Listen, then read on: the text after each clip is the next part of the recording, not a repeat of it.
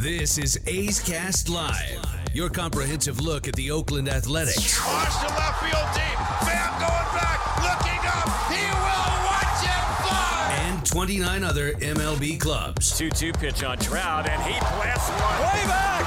Goal for Yelich. Cody Bellinger hits one out. Pete So he's your home run derby champion. Join us as we take you inside the baseball universe. From spin rate to juiced balls to game-changing moments, we have you covered. Spend your afternoon with us next from the town, only on A's Cast Live. A's Cast Live. Here's Chris Townsend. How is everybody doing on a Wednesday after the A's absolutely crushed the White Sox 14-4? Man, they were putting up some big 2 touchdowns, you know. A's offense looking good. And at this time of the year, like, we're starting to see so many injuries that you just want to keep everybody healthy. That's all you want to do.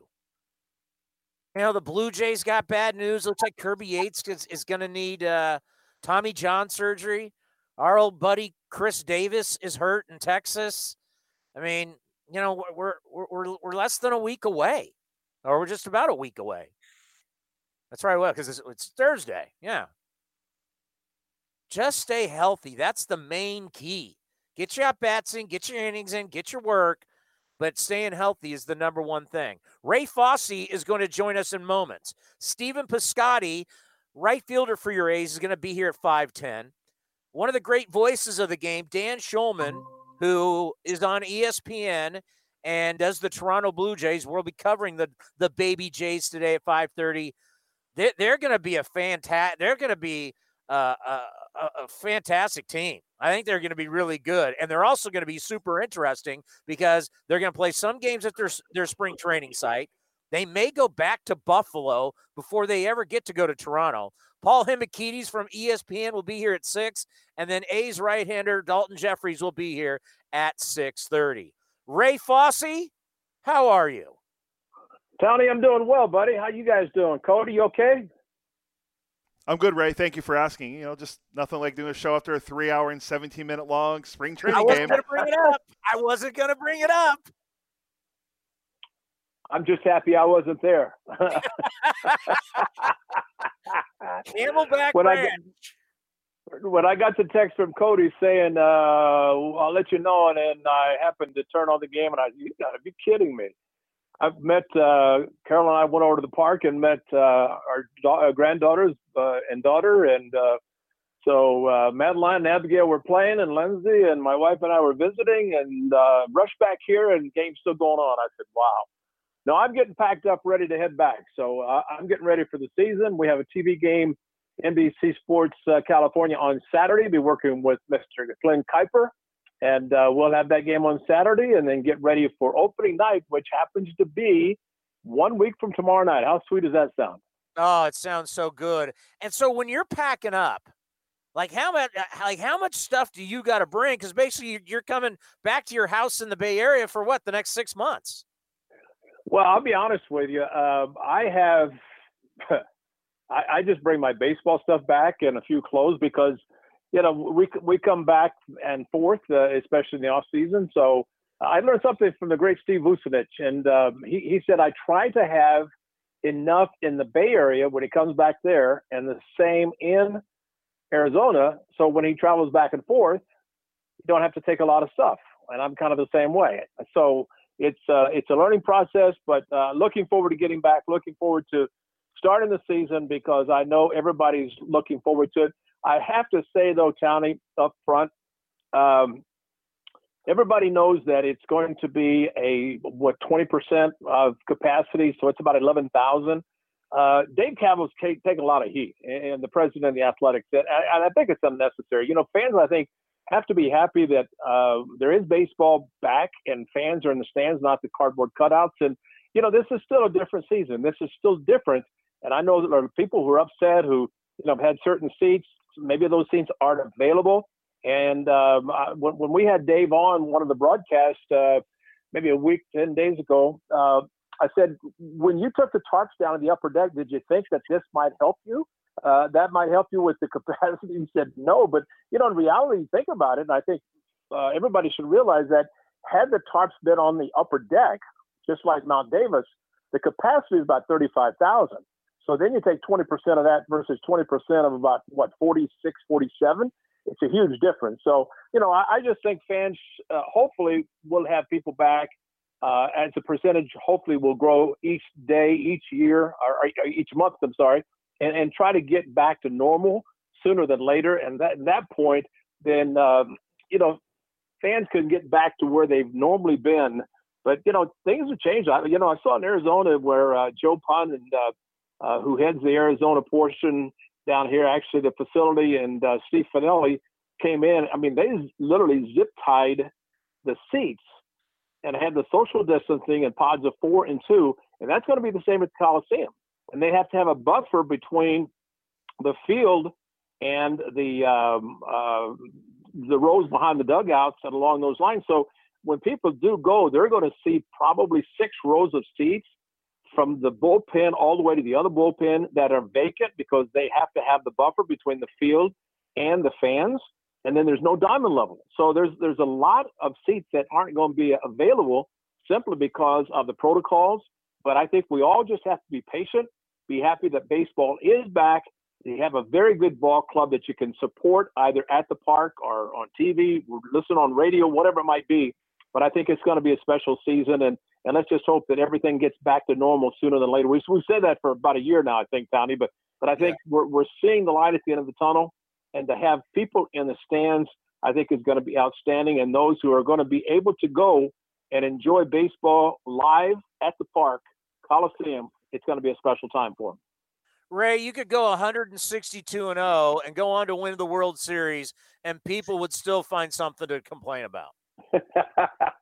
Yeah, unfortunately, that's the world we live in. But I still think that we all have to realize that we are still in this situation. There was I think Baltimore or Washington D.C. did open up, but at one time Baltimore, which is just up the freeway from Washington D.C., I think it had 50% capacity, and the National 0.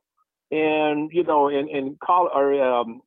in Florida and Texas, I think those governors are pretty much saying, it's wide open. So every place is different, but I think considering what is happening for us and the Coliseum and the Oakland A's, we just have to be happy to have fans. And believe me, the A's fans are the best and the loudest in all of baseball. And I think Elvis Andrus, he said it best. He's looking forward to playing for Bob Melvin, number one, playing at the Coliseum, looking forward to seeing what signs are going to be put up. Because as a visitor coming in with the Rangers for all those years, he would hear the fans and he would see those signs. And now he gets to be a part of that. And I think we're going to see a rejuvenated Elvis Andrus and Jed Lowry swinging the bat well, playing well at second base. Sean Murphy today, another home run, a big day for him. Laureano's back in the lineup. He had the big double yesterday. So things are looking great. Listen, I think everybody has to be excited about what's up and coming for the Athletics. And by the way, I was reading, I think it was MLB or somebody was projecting who's going to win the divisions. And they had the Angels winning the Western Division. I went, whoa, wait a minute. I think the A's have a 5-man rotation that will head up against anybody. And granted, the Angels have Shohei Ohtani's pitching well, and Bundy and maybe Heaney. But you know what? I think the A's are going to have a fantastic season. And it might be a 2-team race between the Angels and the Athletics. But I still think the A's are going to be there simply because they have the pitching, they have the depth, they have the bullpen. And I think being not as close to these guys as we'd like to be, but just seeing the enthusiasm and hearing the players talk about what they're looking forward to in this 21 season is really, really special.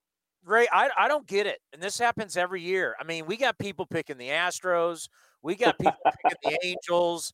And it's just, and it's like every year the same thing happens the last couple of years. People are like shocked. Wow, the A's won 97 games. According to my baseball magazine, if the A's, with their record last year of 36-24, if you put that out for a 162-game season, they would have won 97 games again. That's 3 straight years winning 97 games. When are people going to figure it out? I agree with you. And I was, you had a guest on, I can't remember who it was, talking about how the A's lost all these key players. And then towards the end and before spring training, David Forst and Billy Beane acquired all these players. And I would think, and I'm sorry I didn't mention the Astros, that I was just thinking about the Angels being picked to win the division. The Astros are not going to stand for that either. But I think the bottom line is that you have to look at what the A's did towards the end. And if they're part of the Astros and the Angels who maybe were thinking, hey, this is going to be a good year for us because the A's lost so many key players, then all of a sudden, all those parts that were lost were filled in by very good players. I mean, Rosenthal is a closer, a proven closer. He's healthy. Elvis Andrus has to be just chomping at the bit to get started again and maybe showing the Rangers that he's not finished. And, Laureano in center field, Piscotty's starting to swing the bat well. How about Chad Pinder? There's nobody hotter in baseball than Chad Pinder right now. And Olson is swinging the bat well. Chapman is healthy. Jed Lutton is fine. Sean Murphy and the starters in the bullpen. This is a good club. And I think, again, health is key. And you started your show talking about some tough injuries that have occurred. And one of them is George Springer. We don't know how serious that's going to be. But there are some teams have to be looking at the Athletics and saying, whoa, here they go again. And that's just something that the A's are able to do. And I would be shocked if by the time the season gets towards the end that the A's are not celebrating again. Yeah, I mean, if you're George Springer and you're out right now and you don't know how long Fernando Tatis Jr. walked off the field, they haven't really updated what's going on with him. Kirby Yates going to be getting Tommy John surgery. I mean, at this time of the year, Ray, and think back when you played, it's like with a handful of games left, I mean, you just want to make sure everybody's like bubble wrapped and no one gets hurt. You're exactly right. I mean, you have to play the game the right way, but I think what you see are fewer stolen base attempts. Why take a chance? And so I think maybe all that could have been done was done at the beginning of spring training, but now, just like you said, you want to keep everybody healthy so that when the club gets on the plane to head back to the Bay Area and start the season, again, no Bay Bridge series, which I think everybody's going to miss that simply because I think from the A's standpoint, opening at home, it would have given them an opportunity to be there before the home opener and get a chance to get settled in. But, again, this still is a different season. The Bay Bridge series will be played essentially in Arizona, and the Giants will head on to Seattle to open, and the A's will come back to Coliseum. But, it's still baseball, and you just hope that everybody stays healthy. And I think from the A's standpoint, Tony, they had their injuries early in camp, midway through camp. Now you're seeing these guys coming back and playing and performing well, and maybe it's a blessing in disguise to see them kind of get tuned in before the home opener and get ready to go. So many people say, like Matt Olson, save some of them for the regular season. I don't believe that. I believe that if you can have a lot of confidence in spring training and swing the bat well or pitch and do whatever it is, you carry that into the season.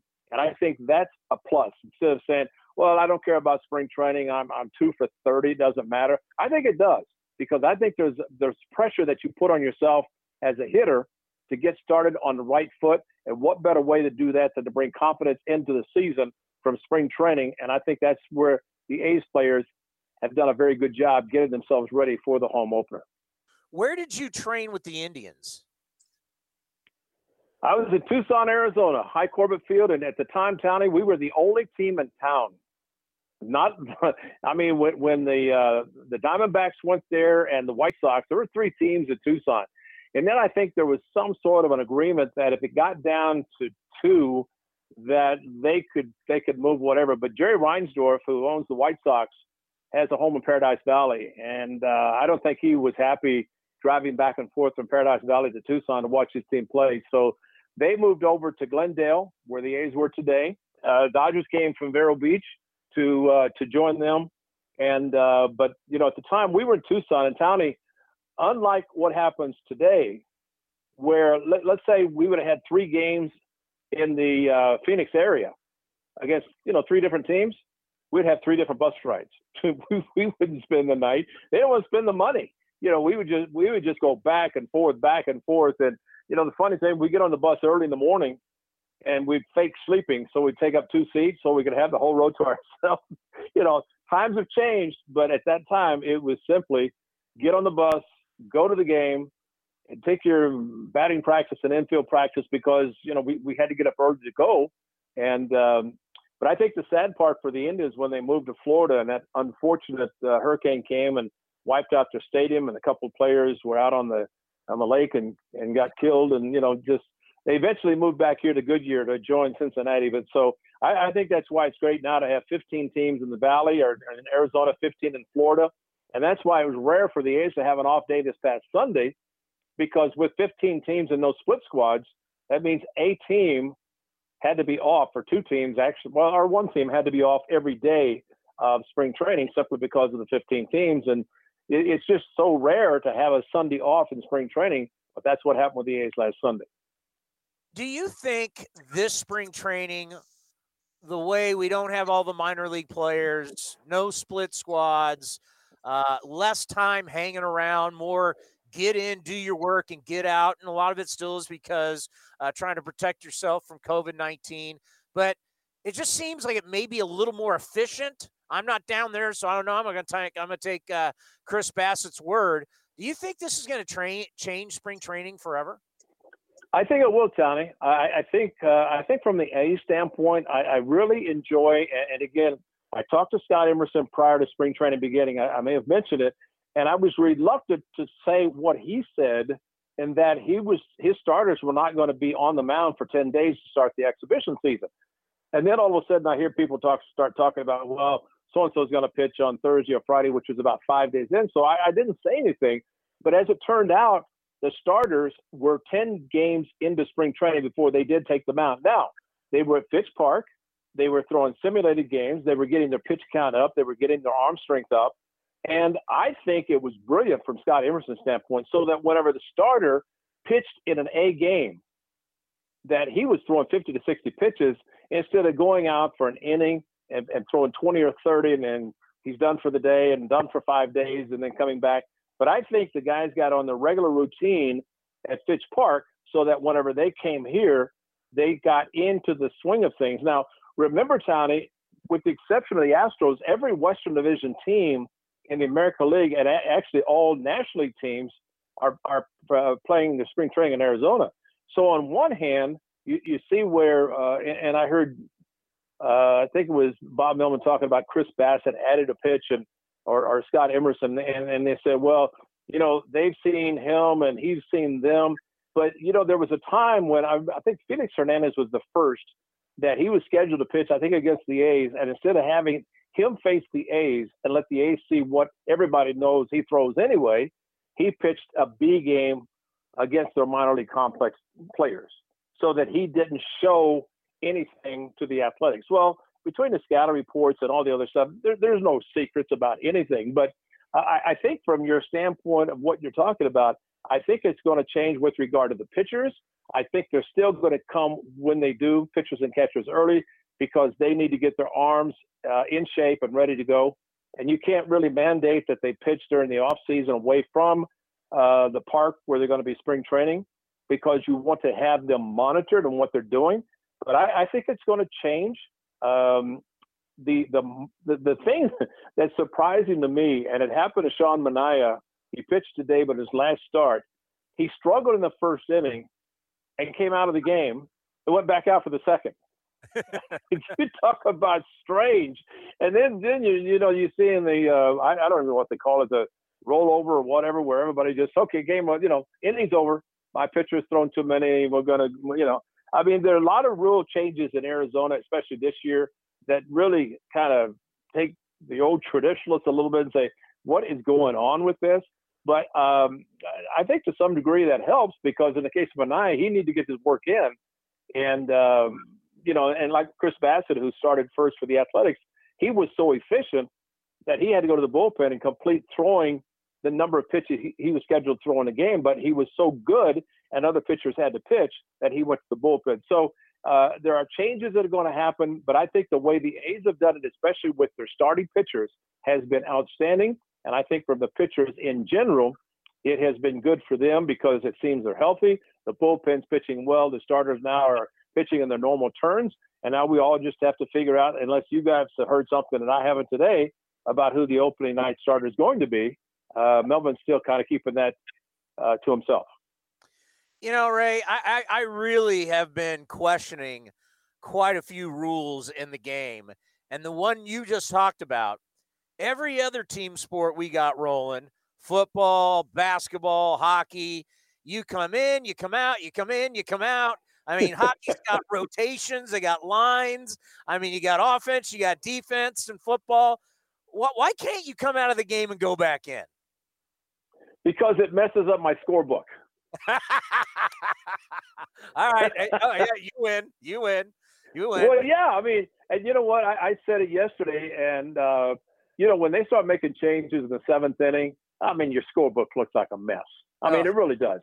And the nice thing about the regular season, it looks like the A's and the 26-man roster will have 13 pitchers, 13 position players.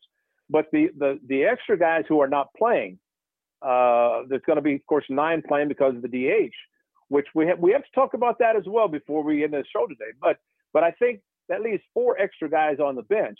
But you don't see a lot of changing during the regular season, which makes my scorebook great. Except when we go to the National League this year and they have the pitchers hitting, and the last few games the A's have played against National League teams, the pitchers have been hitting, and it's been embarrassing. It really has. To see the pitcher come up and take 3 pitches and go back.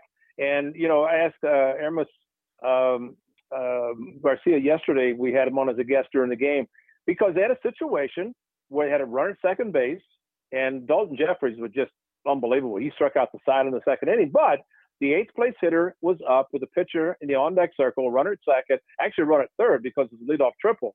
And I asked him, I said, having been in the National League, did you think about the fact that you had the pitcher in the on-deck circle? He said, absolutely. He said, I pointed to my mask, which basically it's his head telling the pitcher to think, because you do not want to get this 8th place hitter something good to hit with a pitcher in the on-deck circle, which in most cases, the guy can't hit. And in some cases, they get hurt.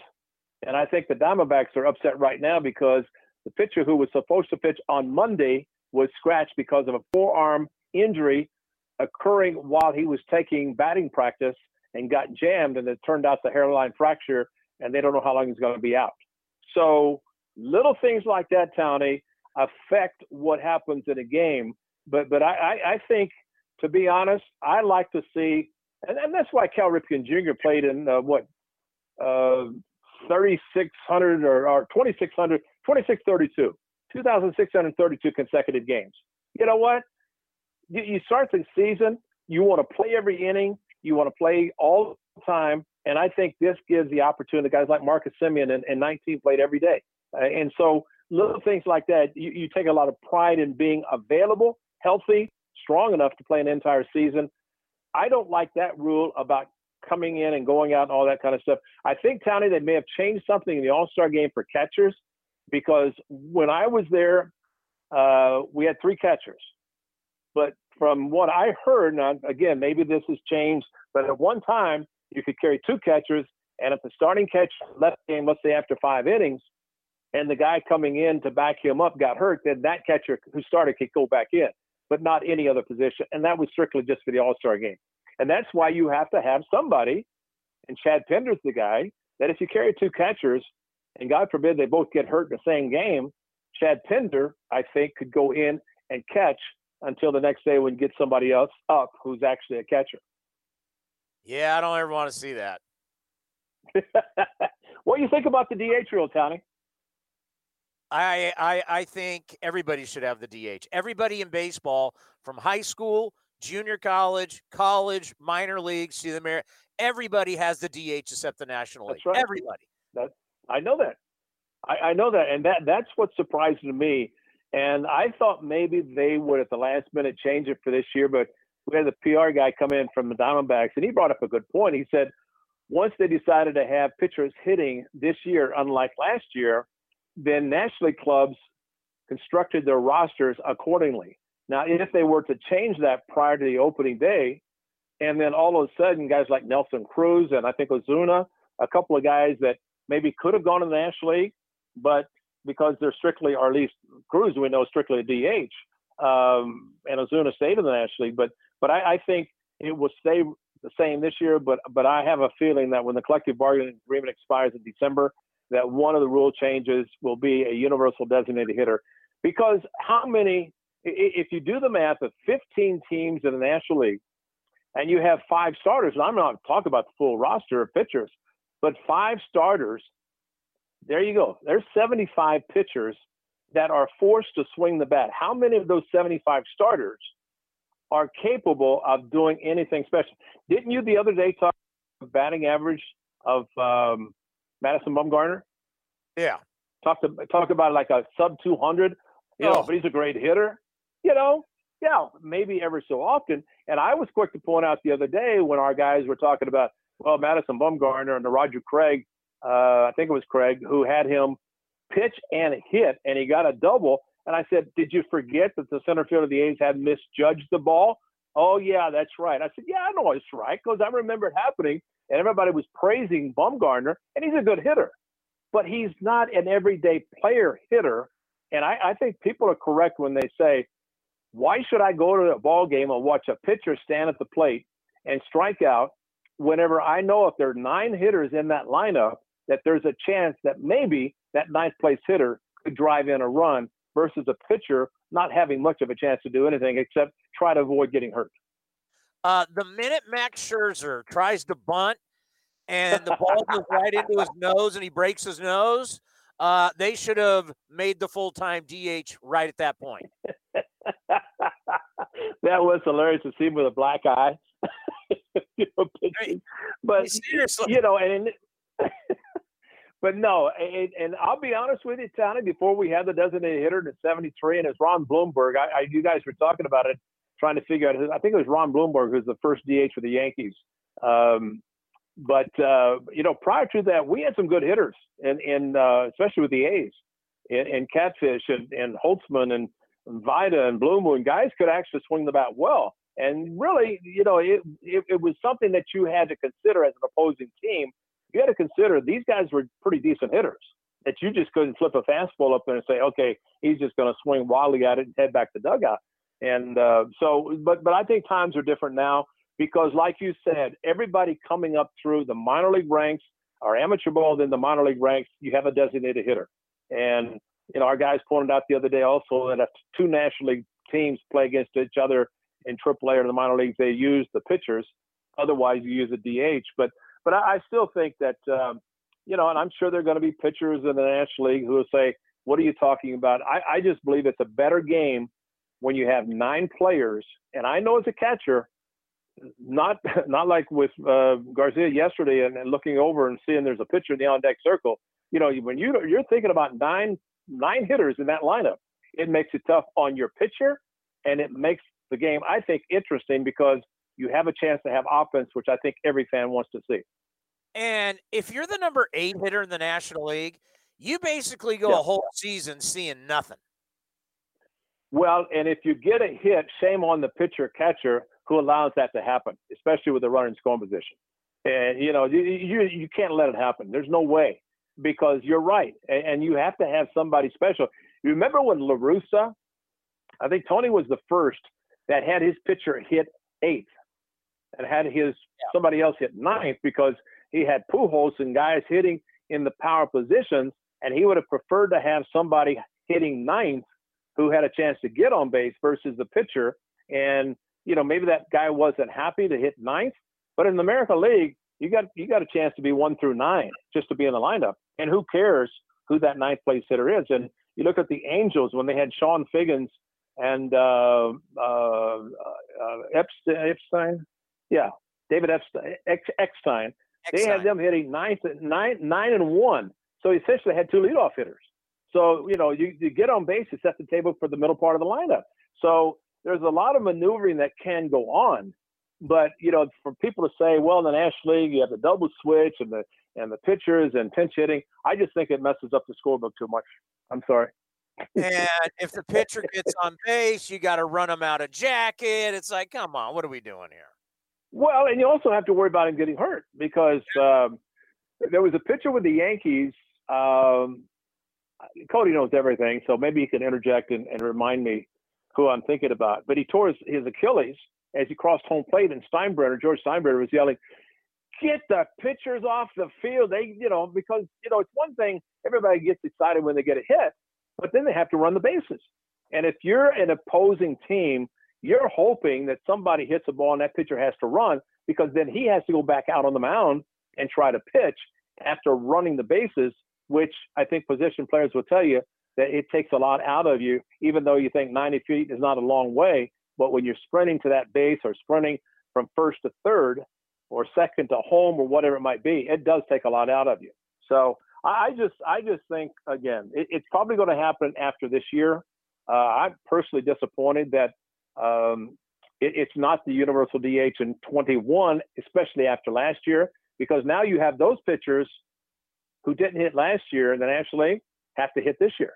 And I think that's why we're seeing and did see in Monday and Tuesday's games that playing National League teams, they had their pitchers hitting, because if you think about it, Tony, in the past it was, okay, we'll use the DH because their pitchers are getting enough work. Now they haven't. And maybe that's why the National League teams are forced to use their pitchers in situations that normally they would not. And you just hope that they don't get hurt. We talked about teams being healthy, getting ready for the season to begin. How do you think about a National League team that has a pitcher, one of your 5 in the rotation, and he's going up and swinging the bat, and you're just praying that he doesn't get hurt? Oh, my God. Ray, do you realize we're going to see in a week? I can't wait. Are you guys coming to the park? Are you going to be out there? We're finally going to be allowed back in. Oh, that's great. That's tremendous. Out on the field or upstairs? Upstairs. Well, you're a tier 3 like us. Well, I'll come down and visit you, because we can't leave up the upper deck. I mean, that's fine. I'm just happy to be there, man, because it's baseball. And, I was joking when they talked about allowing fans in the seats. I said, one thing's going to change. No tents behind the dugout or down in the bullpen. And you won't see pitchers down in the bullpen running the stairs to get loose. They're going to have to stay in their area on the field, and guys are going to have to sit in the dugout. You just cannot, because fans are going to be in the stands. So it was unique in 2020. We're getting back somewhat to normalcy in 21, and let's hope sooner than later we can have the capacity there. But I'm happy that you and Cody will be upstairs and at the park. And I don't want to hear you complaining about a long game and you getting home late and all that kind of stuff. You just enjoy being at the park, like I know you will. I'm just going to complain about 3 hours and 17 minutes spring training game. Ray, well, yeah. Your broadcast last year captured a player. I don't remember what team. Obviously, it was someone on one of the West teams. You remember last year when you were on TV and was it a Mariner or an Astro? A guy Zach Greinke. Just roaming around the Coliseum. Yeah. And he finished. They took him out. He put his jacket on, was sitting in the stands. I'm going, you got to be kidding me! But that's Greinke. That's the same guy sits down on the mound. And I remember. I think he called in. Maybe it's Coliseum, Clay Wood, and he called out the grounds crew. And when they got out there, he said, "There's nothing wrong with this. You guys do a great job." He said, "I'm just not pitching well, and I needed a break." But that's Greinke. But we had a shot last year, literally, of somebody in the A's bullpen running up and down the stairs from the field level up to the concourse. And you know what? I used to run stairs to stay in shape or get in shape. Well, you think about a pitcher who gets up on the mound and starts throwing. Well, if he can run the stairs to get his legs sharp, then by the time he starts to throw, he doesn't need that many throws. But again, all those things that were kind of funny last year and different, we won't see this year, just because fortunately fans are going to be in the stands. And again, I can't emphasize enough that those who are fortunate to get tickets enjoy it. And we knew this year that Hohokam 1,998, that was capacity. No matter how many, playing the Cubs, playing whomever, it was going to be maximum 1,998. So hopefully next spring that all changes. But in the meantime, let's be happy to have fans in the stands starting next Thursday, a week from tomorrow, and then look forward to an outstanding season with the Athletics. Have a safe trip back, Ray. We'll see you on Thursday. Look forward to it. Cody, take care, buddy. Doing a great job. And have you done Dan Shulman already? Yes. Okay, he's a good man. He's a good man. I feel badly for the Blue Jays because I don't know when they can get back into Canada because I think they are quarantined, teams going in and out. So I don't know if they'll ever get back. Not this year anyway. But will they be the best team in New York State? That's a great point. That's a great point. That's right. The Mets, the Yankees, and the Blue Jays all played in New York. That's like the old times, with the Brooklyns and the New Yorks. And that's a good point. Well, you're smart. That's why you're top of your game all the time. All right, buddy. Be well. Be safe. Hey. By the way, how's the chicken pie shop in Walnut Creek? We're open. We're back indoors. Wow. Well, you know what? I still say, and all the broadcasters really very much appreciate you sending out all the goodies when we were stuck at the Coliseum or at the Coliseum, and your man delivered all the good stuff, and it was tremendous. So can't wait to go in there firsthand, and I'm sure the people who have already been there can actually say exactly what I say. Food is outstanding at the Chicken Pie Shop in Walnut Creek. You're the best. Talk to you next week, buddy. The great Ray Fosse right here. Yes. The chicken, I know our spot still talks. We haven't changed our spot. But, yes, indoor dining in Walnut Creek at the Chicken Pie Shop of Walnut Creek. You can still do takeout. You can still sit out on the patio, the outdoor dining that we built. And takeout, you can still get beer, wine, and spirits.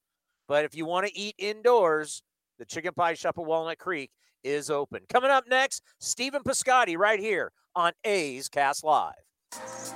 Hi, this is Ramon Laureano. And the throw is going to be in time at the plate. Laureano firing a strike all the way on the... And you're listening to A's Cast, your 24/7 destination for A's baseball.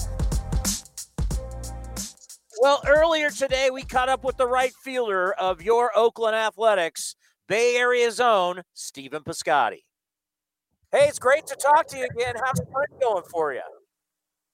Going well. It's going a little better now with the homer. So hopefully, signing more things to come. But it's been a good camp. Guys are really gelling, and we're having a good time. So we're just trying to finish this last week strong here, and get to Oakland and get ready to roll. Yeah, just how much is it? You want to get your at bats, you want to get into game mode, but you want to try and keep everybody as healthy as possible. Yeah, no doubt. I mean, that's step one, stay healthy and be healthy and strong, going into the season. Our training staff, training coaches, they do a tremendous job keeping us ready to roll. But that's the biggest thing. You can't be doing anything or being productive if you're hurt, and that's half the battle. So I think everyone's done pretty well.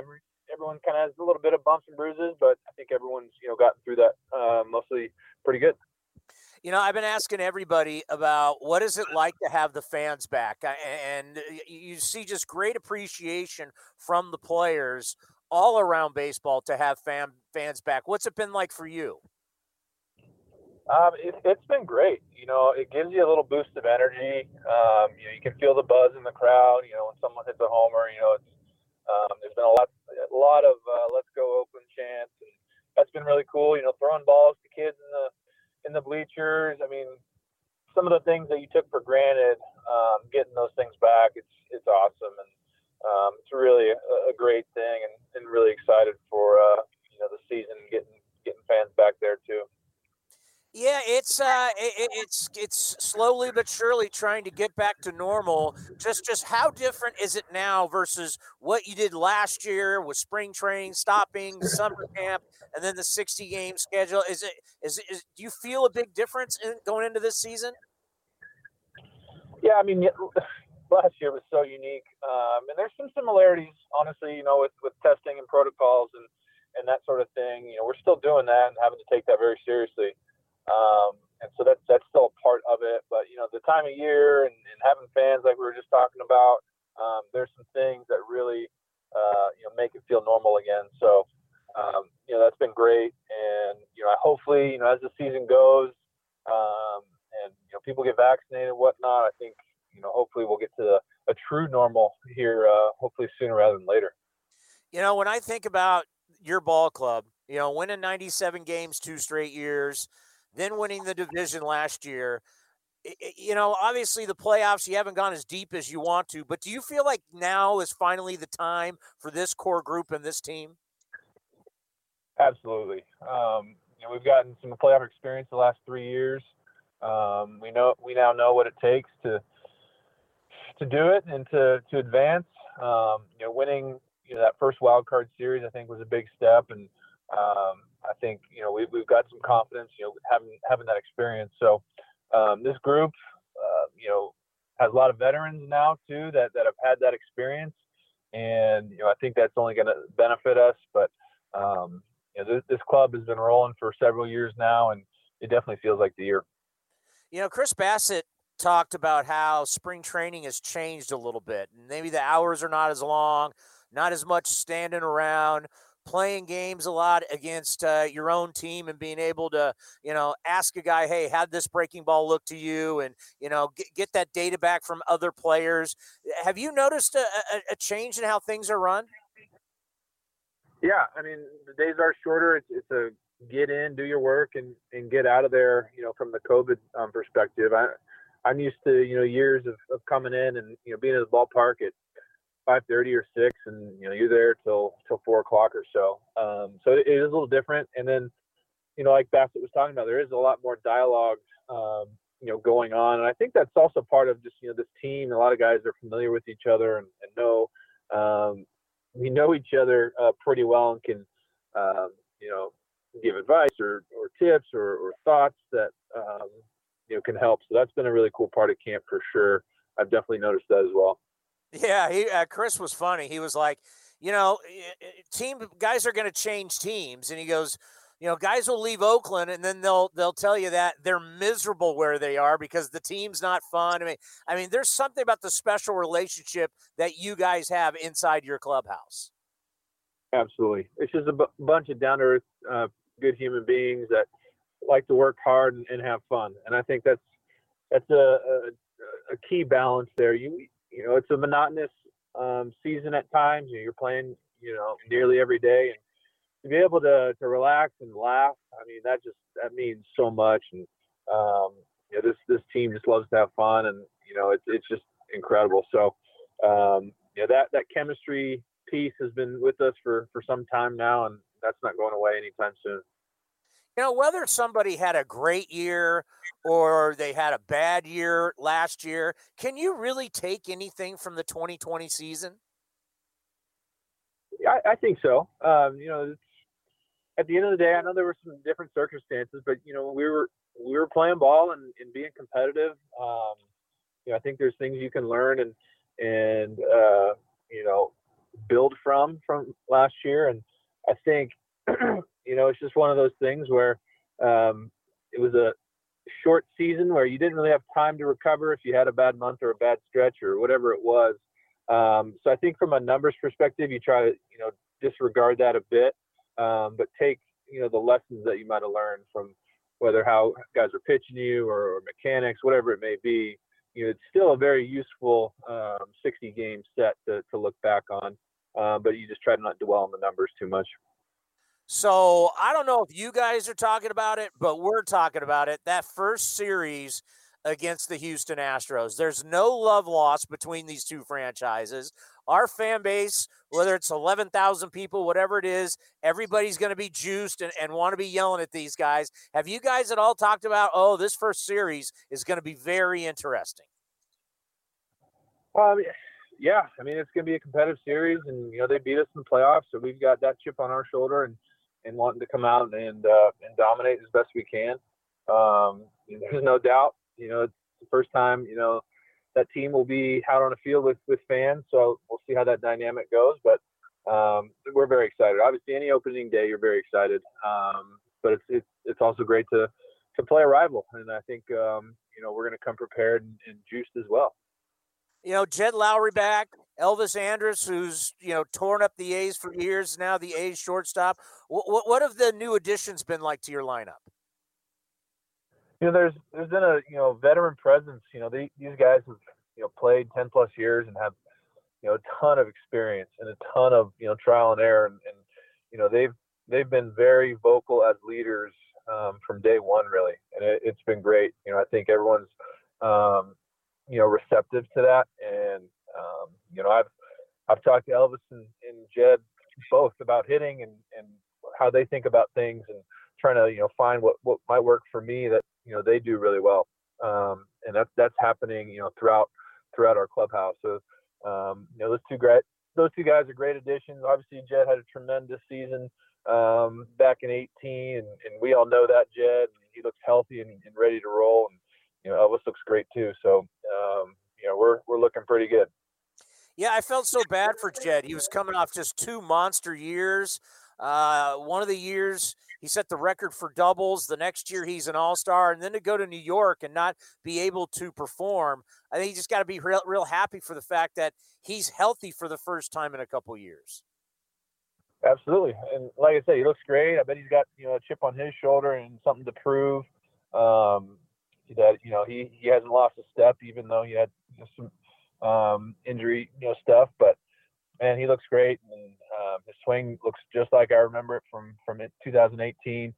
So I think that was a tremendous pickup, and I know he's excited for the opportunity as well. And what's it been like watching Matt Olson? He's been red hot. He has been scalding. It was funny. I think I read or heard some of his comments about his season last year, and it being a down year for him. But man, 14 homers, that would have been real nice to have. But I think that shows the kind of player he is. He's always hungry. He always wants to improve and get better, and that's just a great quality to have. And clearly what he's worked on is showing dividends right now, and expected to in the season as well. He came on this program at the start of spring and told us that he got too wrapped up in video and he got too much in his own head. And sometimes you got to get back to see ball, hit ball. Have you ever thought about that? How much video do you watch, or is at some point it can just be too much? Yeah, you can definitely get in there too much and think about it more than you need to. At the end of the day, you just got to see the ball and hit the ball. That's what we've been doing since we were in T-ball, really. So really, really good insight from him. And, I've fallen into traps at times looking at video. Today was a day for me, honestly, where I was in my phone and on the iPad looking at stuff. And my first at bat didn't go too hot. And finally, Darren Bush, our hitting guy, was just like, you just need to get in there and get ready and see it and hit it. And then was able to put the barrel on a few balls after that. So that's definitely a good thing to be aware of, that you can kind of overdo it watching that stuff. So I'll take a note from Ole. If I can start hitting like that, that'd be great. I'll stop watching video forever. yeah, man. Your whole life you didn't watch video, and you were a great player. So yeah, sometimes you got to see ball, hit ball. Let's end on this. We know about your fight against ALS. What did it mean to you that Major League Baseball is going to do Lou Gehrig Day? Yeah, that was such incredible news, and something that our organization has worked hard on. There was a committee of organizations pushing for this, and we were right there, trying to help with that. And it was just a great day when it was announced. We're looking forward to the day. Really excited about it, and we're excited to honor the player that Lou Gehrig was, and obviously raise more awareness for ALS, and hopefully one day find a cure. So just really humbled, really, to have them do that. And like I said, I'm looking forward to the day and some of the events that we've got going on around that. So yeah, I'm just really, really happy and excited about it. Well, you're a class act, and we always appreciate your time coming on this program. Stay healthy the rest of spring, and we can't wait to see you on opening day. Yeah, can't wait. We'll see you there. Opening day is right around the corner. Some of the great words every single year. Happy opening day. Coming up next is one of the top broadcasters in the country, longtime voice on ESPN and of the Toronto Blue Jays. As we continue our spring training tour, we're covering the baby Jays. Cody, do we call them the Florida Jays or the Buffalo Jays, or will they ever really be the Toronto Blue Jays again? I kind of like the ring of Buffalo Blue Jays. It just has the BB, the alliteration of the two Bs. But hopefully get back to Toronto, but we're going to see them, I don't know, maybe playing on multiple spots this year. Coming up next, Dan Shulman from the Toronto Blue Jays right here on A's Cast Live. Hi, this is Sean Manaea. Sean Manaea has no-hit the Red Sox. And you're listening to A's Cast, your 24/7 destination for A's baseball. Well, the Toronto Blue Jays made the playoffs last year. They got a ton of talent. They've added George Springer. Unfortunately, Kirby Yates, we thought was going to be their closer, is going to have Tommy John. But they're going to be competitive. And they're going to play in probably 3 different ballparks this year. But these guys are tough, and they were used to doing it last season. Dan Shulman, longtime voice on ESPN. You see him doing everything, right? Baseball, basketball, and, of course, for the Toronto Blue Jays. He's one of the top broadcasters in the business. Here's Dan Shulman. Well, he's one of the legendary voices in our game. Dan, it's always great to hear from you. How are you in Toronto? I'm doing great. Good to be with you. Excited for baseball, and just plugging away, getting ready for what should be hopefully a fun season. Hopefully everybody plays 162, and maybe the world's a different place by the end of the season than it is right now. How was doing college basketball? It was different.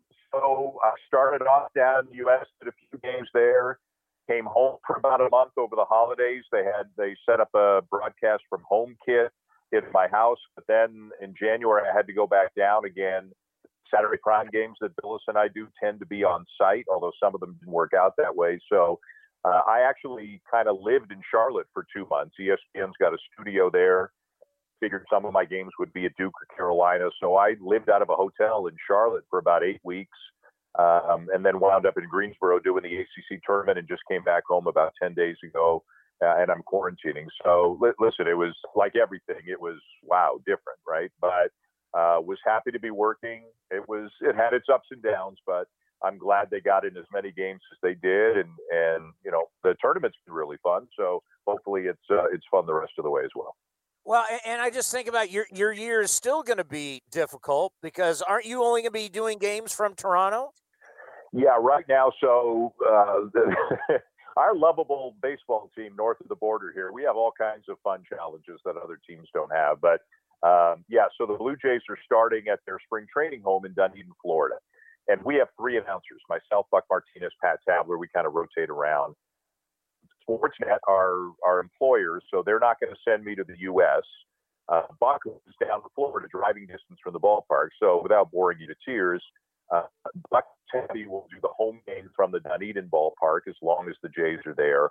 And I'll do the road games from the studio in Toronto with one of them joining me from their homes. They'll have a kit in their house allowing them to broadcast. So we won't, the games I do, we won't be at the ballpark, and I won't even be in the same place as the same announcer. Now, I did a lot of this for college basketball, if we were just talking about whether it was Billis or Vital or whatever.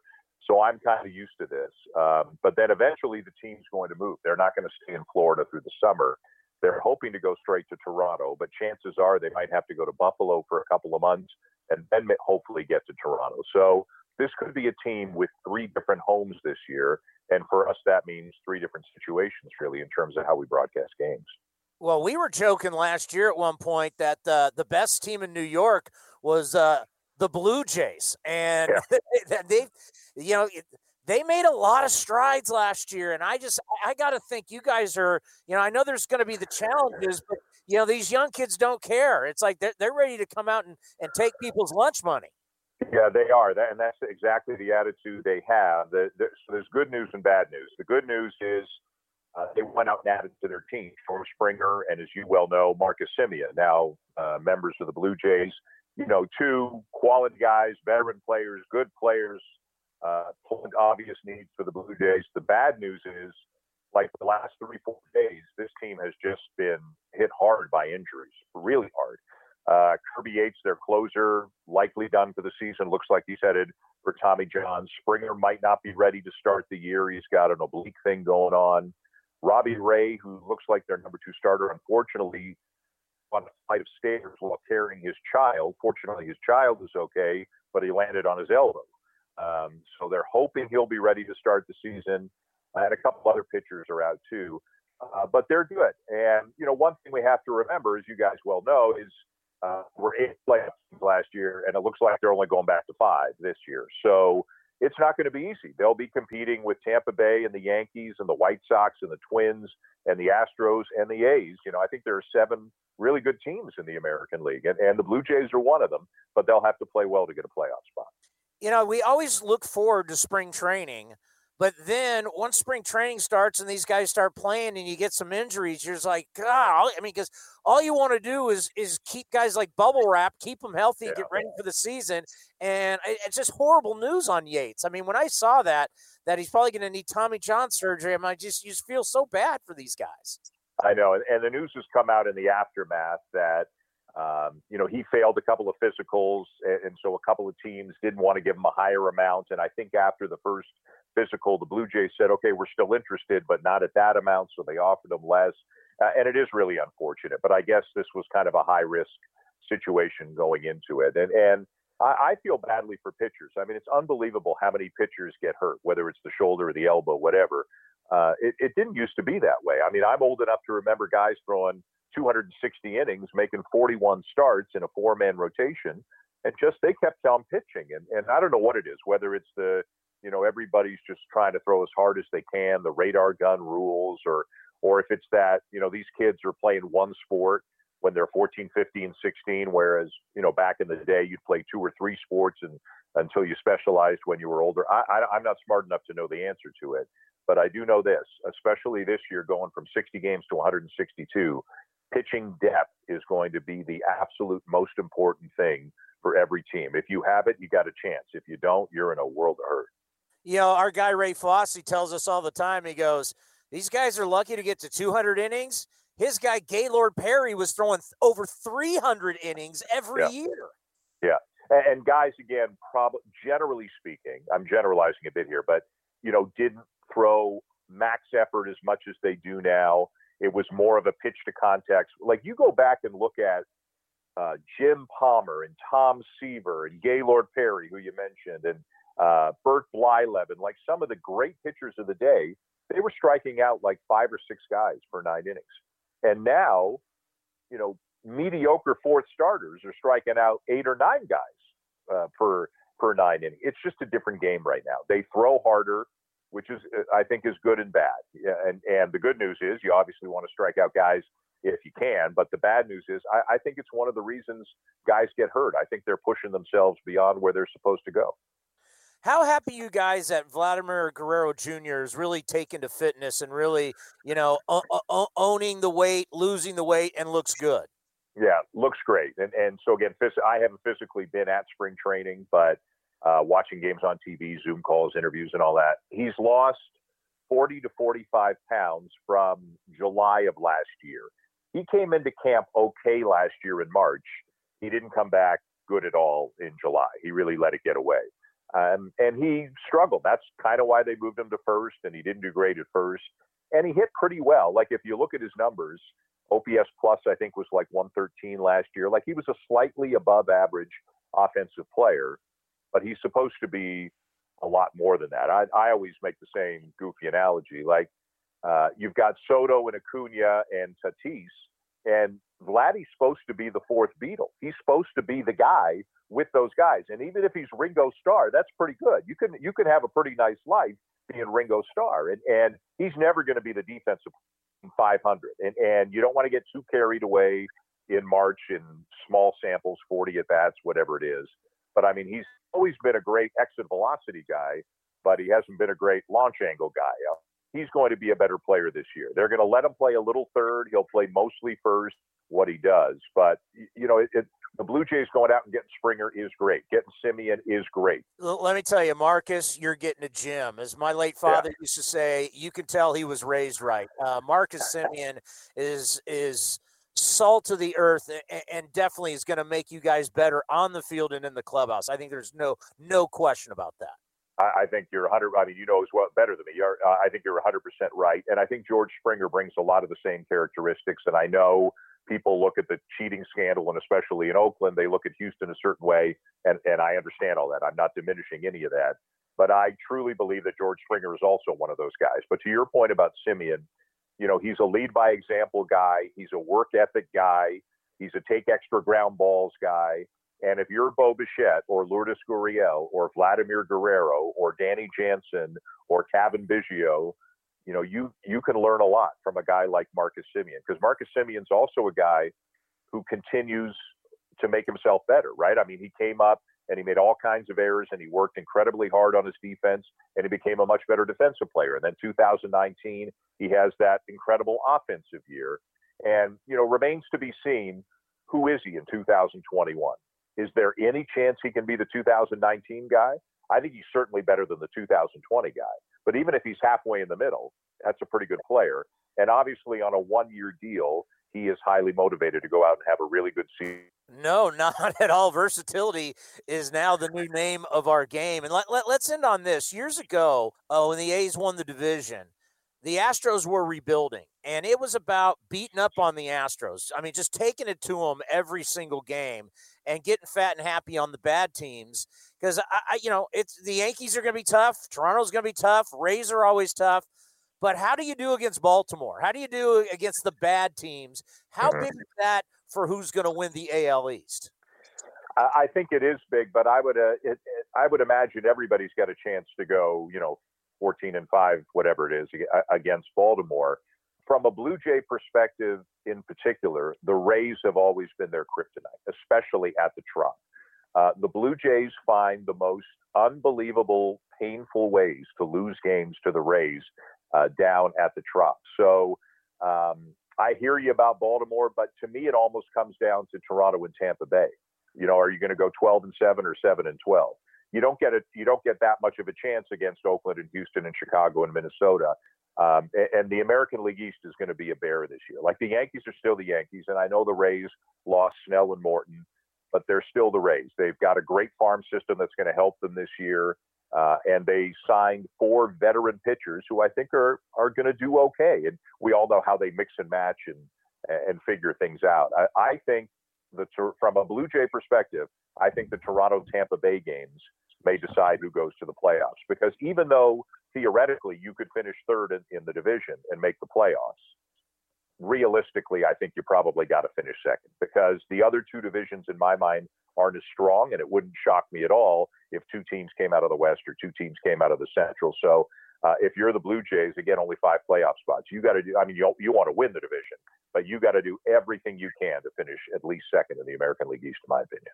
So you got 3 or 4 days left of quarantine? I get out on Sunday. I'm looking forward to it. Yeah, well, I hope we get to see you guys this year. I hope at some point we can get back to some type of normalcy, because it's not fun not seeing anybody anymore. Yeah, I know. It is strange. And to be all alone in a studio or in your house calling a game, again, we're all lucky to be working, and you got to do what you got to do. I got an interesting opening day, actually. I got the Blue Jays and Yankees at 1 o'clock, and then I'm doing the A's and the Astros at 10 o'clock Eastern, 7 Pacific, for ESPN. So I got a nice little day-night, 2-country doubleheader thing going on opening day. I can't. We're being allowed back in the ballpark. I've been telling people I might cry. Oh, you're lucky. You're lucky. We haven't been to a game since the 2019 wild card game. Me neither. Yeah, I didn't go to any playoff games last year. Did them all from a studio, and I don't think I'm crossing the border at all during the regular season. My company's not doing it, so I think the earliest I'll be back in a ballpark, and it's a maybe, is in the playoffs this year for ESPN Radio. But I miss it, man. The sounds and the smells and everything. It's I know we're getting there, but if we could get there a little bit faster, I wouldn't complain. Well, you're one of the legendary voices in our game, and we always appreciate you stopping by. Be safe up there in Toronto, and hopefully we'll see you in Oakland at some point. All right. I appreciate it. Be well. Doesn't he have that distinct voice? All those years doing Sunday Night Baseball and seeing him doing college basketball, I mean, when he opens up his mouth, you know exactly who it is. There's a lot of guys I feel like that's happened for more recently. Like Dan is definitely one. Obviously John Miller and Ken. But when you're looking at like national guys who do multi-sports, like Dan Shulman's definitely at the top of the list. For someone like me, Roxy's up there because Roxy's done so many sports, and I've got to know him so much over the years. But I don't disagree with you about Shulman. I mean, I used to love him on Sunday Night Baseball. Nothing against Matty V, and I love Matty V. I mean, he's the voice of MLB The Show, one of my favorite video games. So I've known his voice forever. But Dan Shulman, when he did Sunday Night Baseball, it was great. Remember, we met him at the wild card game in 2019 because he was calling the game for ESPN Radio, so we got a chance to actually meet him in person. It's the last time he was in the ballpark. Yeah, and it's not like they wanted to replace him for Sunday Night Baseball. He said, "I got some family priorities. I don't want to travel as much." So, but yeah, he's still doing all kinds of stuff for ESPN.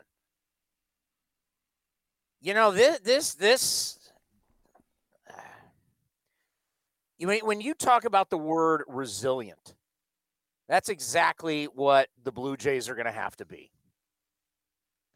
When you're playing your home games at your spring training facility, I guess it's really nice. But then at some point they may go to Buffalo. So then what happens with the Blue Jays AAA team that's supposed to start in a little over a month? And when is Canada going to lighten up? Canada is no joke. The fact that he was calling games here in the United States, he goes back home to Toronto, and you have to quarantine for 14 days. And don't they they're enforcing it right up there? They're like checking on you and making sure that, you are quarantining. Isn't that what's going on? That sounds all right. From everything I've ever seen on social media, I mean, we wouldn't know. We can't travel into Canada. So, I mean, because every time we talked to Dan, when we talked to him a few months ago, he was kind of telling us the same thing, that he had a quarantine before he went home. Remember, he couldn't see his kids and his family. So I know they've been really strict about it, which, I completely understand. You want to, close off your borders when a pandemic's going on. It's a great question of when will the Jays actually be playing at the Rogers Center. Better question is, will Marcus Semien ever play a game at the Rogers Center as a Blue Jays player? He may not. Marcus Semien may never play in a Blue Jay uniform in Canada. Now, where's the science with that? As we now, knock on wood, and all the vaccinations going on, and slowly but surely certain states have lightened up. I don't know where, I don't know where there's science. I'm still waiting to see all this science everybody talks about. Everybody loves to use the word science. Well, show me the science. Because I remember when the governor of New Jersey came out and said there's basically no evidence of COVID being spread in restaurants. I'm like, wait a minute. Our restaurants have been closed. Our one in San Diego and our one in Walnut Creek, we've been closed because of the science. And then the governor of New Jersey says there's no science to that.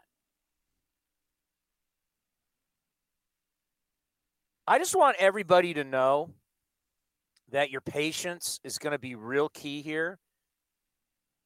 Because I did see some of our fans. What do you mean we can't tailgate? I haven't been there, but I've heard you're going to get into that parking lot, and there's guys in hazmat suits. They're giving vaccines. This is not like going to an A's or Raiders game, and you're pulling out your barbecue and let's sit out here and party all day. That's not how this is going to work. And you just need to understand that and be happy that you can get in the stadium. Be happy that we'll have games on the radio, on television, on A's Cast. But you're going to a much different Coliseum than you've ever gone to before. This isn't people with foam fingers walking off BART and going to the Warriors game like we saw years ago. This is very serious. And they're pumping. How many are they pumping out a day? Like 6,000 shots a day, FEMA is. at the Coliseum side? Yeah, that's what they initially wanted to start with, and I think they wanted to ramp it up. So remember, you got half of the stadium being taken up for a vaccination site, a fairly run vaccination site, and then the other half's can be used essentially for baseball. So I mean, I'm with you. People need to be patient about that. Tailgating will probably return in some form, probably next year. I know people hate to say that because as someone like me, when I go to games, not as a fan, I like to have a few pops, as they say, before you go in. I'm not saying for you not to have food or pops in your car. It's just you can't be hanging outside your car with a barbecue. It's that simple. I mean, if you want to bring a sandwich and eat it in your car before the game, go right ahead. Stay in your car. I mean, it's going to be eye-opening. I've been told by a couple people who have gone to the Coliseum, like, wow, you know, this isn't a Raider game. This isn't an A's game. Yeah, hazmat suits. I mean, this is serious. This is FEMA. On that note, why don't you do a ticket read, Cody? Yeah, so the Oakland A's are ready to welcome fans back to the Oakland Coliseum in cooperation with Alameda County and Major League Baseball. The A's will open with fans on April 1st. Single-game tickets are on sale now. A number of policies and protocols will be in place for the safety of everyone as the A's look forward to welcoming back fans of the green and gold for the 2021 season. So, tickets on sale now. I believe the website and the vanity link is athletics.com/tickets. I'll just type it in right now just to double check because the read I have doesn't have that, but I'm just going to check anyway. And let's see, athletics.com/tickets. And yeah, there it is. You can buy tickets for single games today. Athletics.com/tickets. So, well, we got a game. We got 4 against Houston, 3 against the Dodgers. Then you go on the road to play Houston. There was an article at MLB.com yesterday. They're ranking the toughest April schedules in Major League Baseball and the easiest. Who do you think has there's 2 teams in the AL that have easy schedules. Who do you think they are? Who has the what?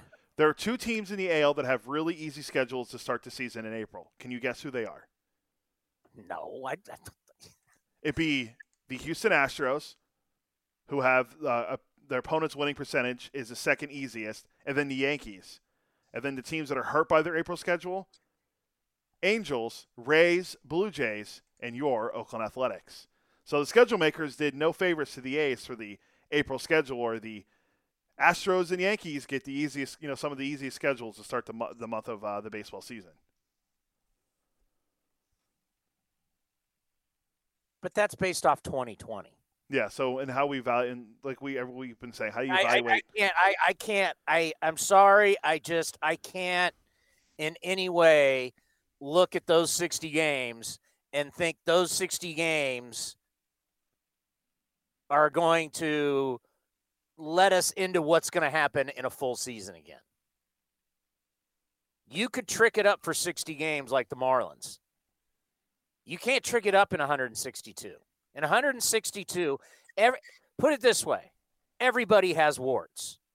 There's probably the last perfect team where you go, that team was probably the 98 Yankees. They were a steamroller. But every team has some warts. The Dodgers bullpen is a wart, and they won the World Series.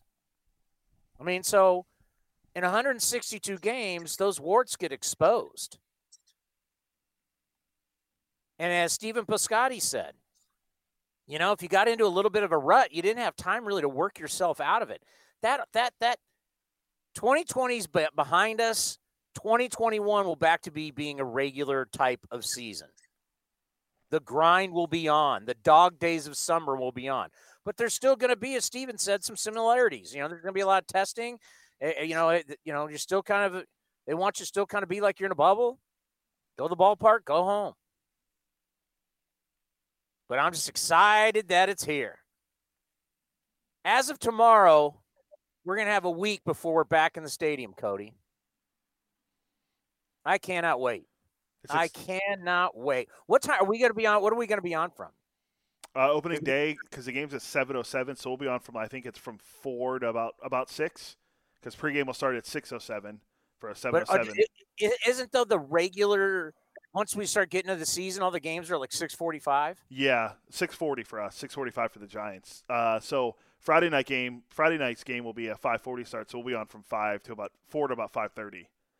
So I mean, we're going to be a week away tomorrow, and I can't wait. And as I'm seeing teams, pull out some of their cuts from the rosters they're making, that's what I'm kind of staring at on Twitter. Luis Rengifo getting sent to the minors for the Angels.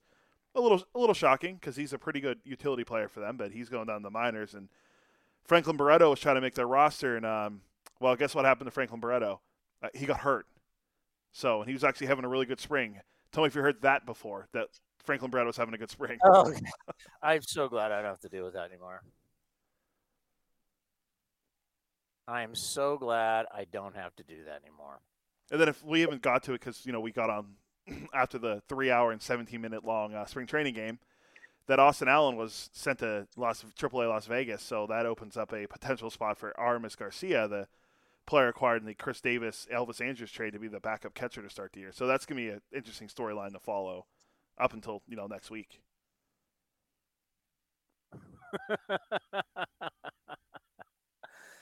I mean, I'm not trying to be a jerk with Franklin Barreto, but I'm just very, because it's at some point the kid's got to produce. He hasn't been. I mean, he's not his age looks like he's a kid, but this guy's been playing pro ball since what? How old was he? I think 16. I think 17? I think 16. Yeah, I mean, he's been around this for. I mean, at some point he's got to, at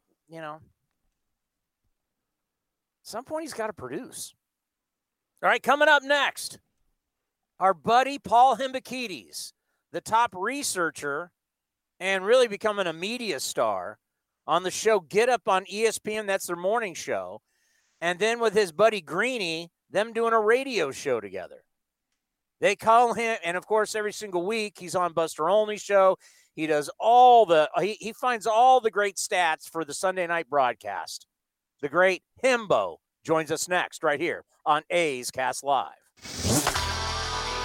Now back to A's Cast Live. Here's Chris Townsend. Here's our conversation earlier today with our buddy Hembo. Hembo, how are you? Baseball season right around the corner. Good to see your face, my friend. The last time we spoke, I looked out my window and I think it was blizzarding that day here in northern New Jersey. Right now, it's raining, which means it's over 32 degrees. I'm getting some tree work done. We had a patio put in the backyard. Like, spring has sprung even in New Jersey. And in a week, I get to watch real baseball. I could not be more excited, bro. Well, you got to get that patio ready with the Traeger. Yeah, no, I gotta build like a shrine of sorts, right? Like I gotta figure out my station. I'm sort of working through some of the kinks here with my new space, but I'm confident by the time we get to summer, I'll be. I mean, I'm not gonna be at your level. I mean, you're just such an aficionado, but we will get there. That I can assure you. I cannot wait to see it. Why do we need to baby you hitters? But expand on that thought. Yeah, you get to use batting gloves. You get to use pine tar. You get to use arm guards, elbow guards, guards for your ankles, guards for your feet. But oh my God, if a pitcher puts something on the baseball, now we got to actually use StatCast to try and punish. I mean, seriously, how much more do you got? You got a juice ball. You got juice ballparks. Probably half your players are juiced anyway. Like, how much more do you need? Well, I mean, if you look at the astronomical strikeout rates, maybe Major League Baseball needs to do even more. Like, I understand what you were saying. I think it's a fair point to make, and I also don't think that we need StatCast. Like, these guys are doing this stuff like in plain sight. I don't need Hawkeye, software to figure that out for me. But that being said, like, I'm very skeptical that they can actually pull this off because, as we've seen from the Pace of Play initiative, if you're not willing to enforce this from on high, the players have no interest in doing so. The umpires have no interest in doing so. And the managers have this sort of unwritten rule where, like, I'm not going to challenge anything if you don't, right? It's in a sort of a handshake agreement. So in order for this to actually work and pitchers not use these kinds of substances, which I think parenthetically will lead to a lot more hit batsmen and some more ugliness, which I think is an unintended consequence, it's going to have to be mandated by the commissioner's office. And I guess I'll have to see it to believe it. So you're going to tell me if I use sunscreen, Bullfrog sunscreen, because I'm trying to protect myself from skin cancer, and it has to be on my fingers. You're going to come after me? The enforcement of it is going to be fascinating. I mean, my hope is that what Major League Baseball is trying to do is just get rid of the optics of Michael Pineda going out there with a glob on his neck, right? Like that's obviously what you don't want. I think what they're just trying to do also though is reduce any advantage that the pitchers have right now. It's very clear, like ever since Theo stepped into that role, like many of these minor league initiatives and such are being put in place so that we can curb some of this stuff, right? And who knows, maybe if 1 out of every 100 plate appearances turns into another ball in play because pitchers don't feel as good about this, that, or the other. Like I don't live in this world, so I'd have to talk to pitchers like you do to be able to get a better sense of it. But again, I'm not confident that it's actually going to make that much of a difference unless Major League Baseball is willing to enforce it with a hammer, which they've not been willing to do with anything else. Home runs have gone up every year for 12 straight years. Right. How about choke up and put the ball in play? So I don't think the problem is the pitchers. I think the problem is the hitters, as everybody's swinging out of their and they're trying to lift the ball instead of, because, one thing during the pandemic, when we were watching these old baseball games, I remember it was like 1978, it's Yankees, Red Sox. Even Reggie Jackson, who struck out more than anybody, he choked up with 2 strikes. Yeah, like 2,500 strikeouts. Here's my counterpoint to that. The reason that everyone's swinging out of there, is because the pitching's gotten so good that it's so hard to string 3 hits together. Like I think even if hitters made a concerted effort to try, it would take a sort of retraining and muscle memory that doesn't exist anymore. Like this is the kind of thing that we need to start, at the high school level to make its way through the showcase circuit and college ball and minor league ball. Like sometimes baseball is a byproduct of what you're getting from the systems beneath it, right? So I think like as much as it's infiltrating down, the home run derby, let's blow cheese, at the gun, every D3 pitcher now throws 90 miles an hour. I think just as much of that is sort of the showcase circuit making its way to baseball. So I think it does work both ways.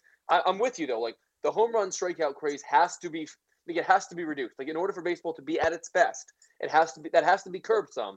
And look, even though I think it's going to be kind of ugly in getting there, if we are able to, it will be a massive win for Major League Baseball because right now, the batted ball really is baseball's fuel. That's what it is right now, and there just isn't that much going into the engine on a daily basis, on a game by game basis. I mean, that's a fundamentally bad thing for the sport. I think it's reflected across the board. The games are longer; they're much less interesting than they were even when I was a kid.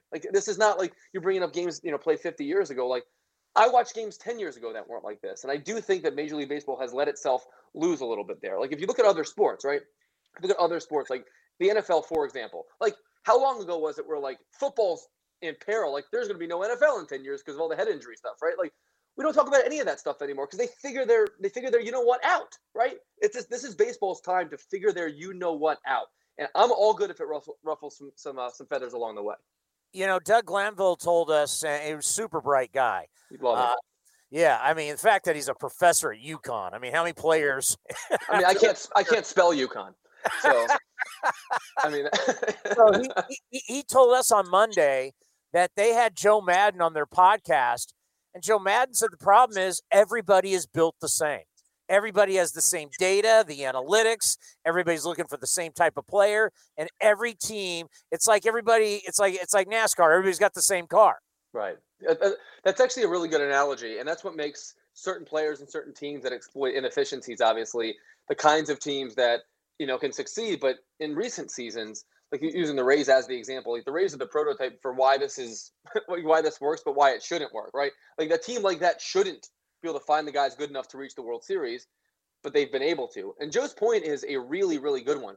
If we're not willing to sort of expand the breadth of what we're willing to accept as a major league player, sort of in the NBA now, if you can't chuck threes and you can't, if you're not a 3-and-D guy, you have no place in the league, right? These back to the basket centers are dinosaurs. Andre Drummond would have been a Hall of Famer if he was born 20 years ago. Can't keep a job down now, right? They have a similar problem. I'm with you. I think baseball would benefit a lot from athletes of a variety of backgrounds to be able to thrive, not doing the exact same thing. We're generating a variety of slash lines and different pitch mixes and all sorts of different stuff. Base running needs to become valuable again, right? The ability to pitch into the 7th and 8th innings as a starter needs to become valuable again. But in order to, then the incentive structure just needs to change. Right now, the math says this works, so do it. And right now, until something after the equal sign change, and teams aren't going to be motivated to do so. You know, Harold Reynolds was also on the show on Monday and made a great point because we were talking about Bo Jackson. And he was like, if Bo Jackson played today, where, you know, because the big knock on him back in the day was he struck out. Well, now that no one cares about strikeouts, right. Bo Jackson would be perfect in today's baseball. There's all sorts of historical figures for whom you could probably say that about. Like when you go back and look at certain guys that we revered at the time and considered immortals, like their slash lines look kind of like Rod Carew and Tony Gwynn, for example, were legendary players who now, like in historical terms, look much less favorable than we may have thought at the time. That isn't their fault. That's how they were being evaluated then. I wouldn't be surprised if we look back on like the last 10 years of baseball and say, why did we do that? Like, why did we allow ourselves to go down so far down that rabbit trail? And I hope that Game 6 of the World Series last year, when Blake Snell was inexplicably pulled, sort of serves as that like precipice. Like that was hopefully the straw that broke the camel's back. And in some sense, Theo Epstein going to the commissioner's office to sort of lead this initiative is sort of his way of trying to slay the dragon that he birthed himself, right? It sort of comes full circle here, and we all consider him like the young guy, the guy who sort of helped like bring this to the forefront, like your own Billy Beane.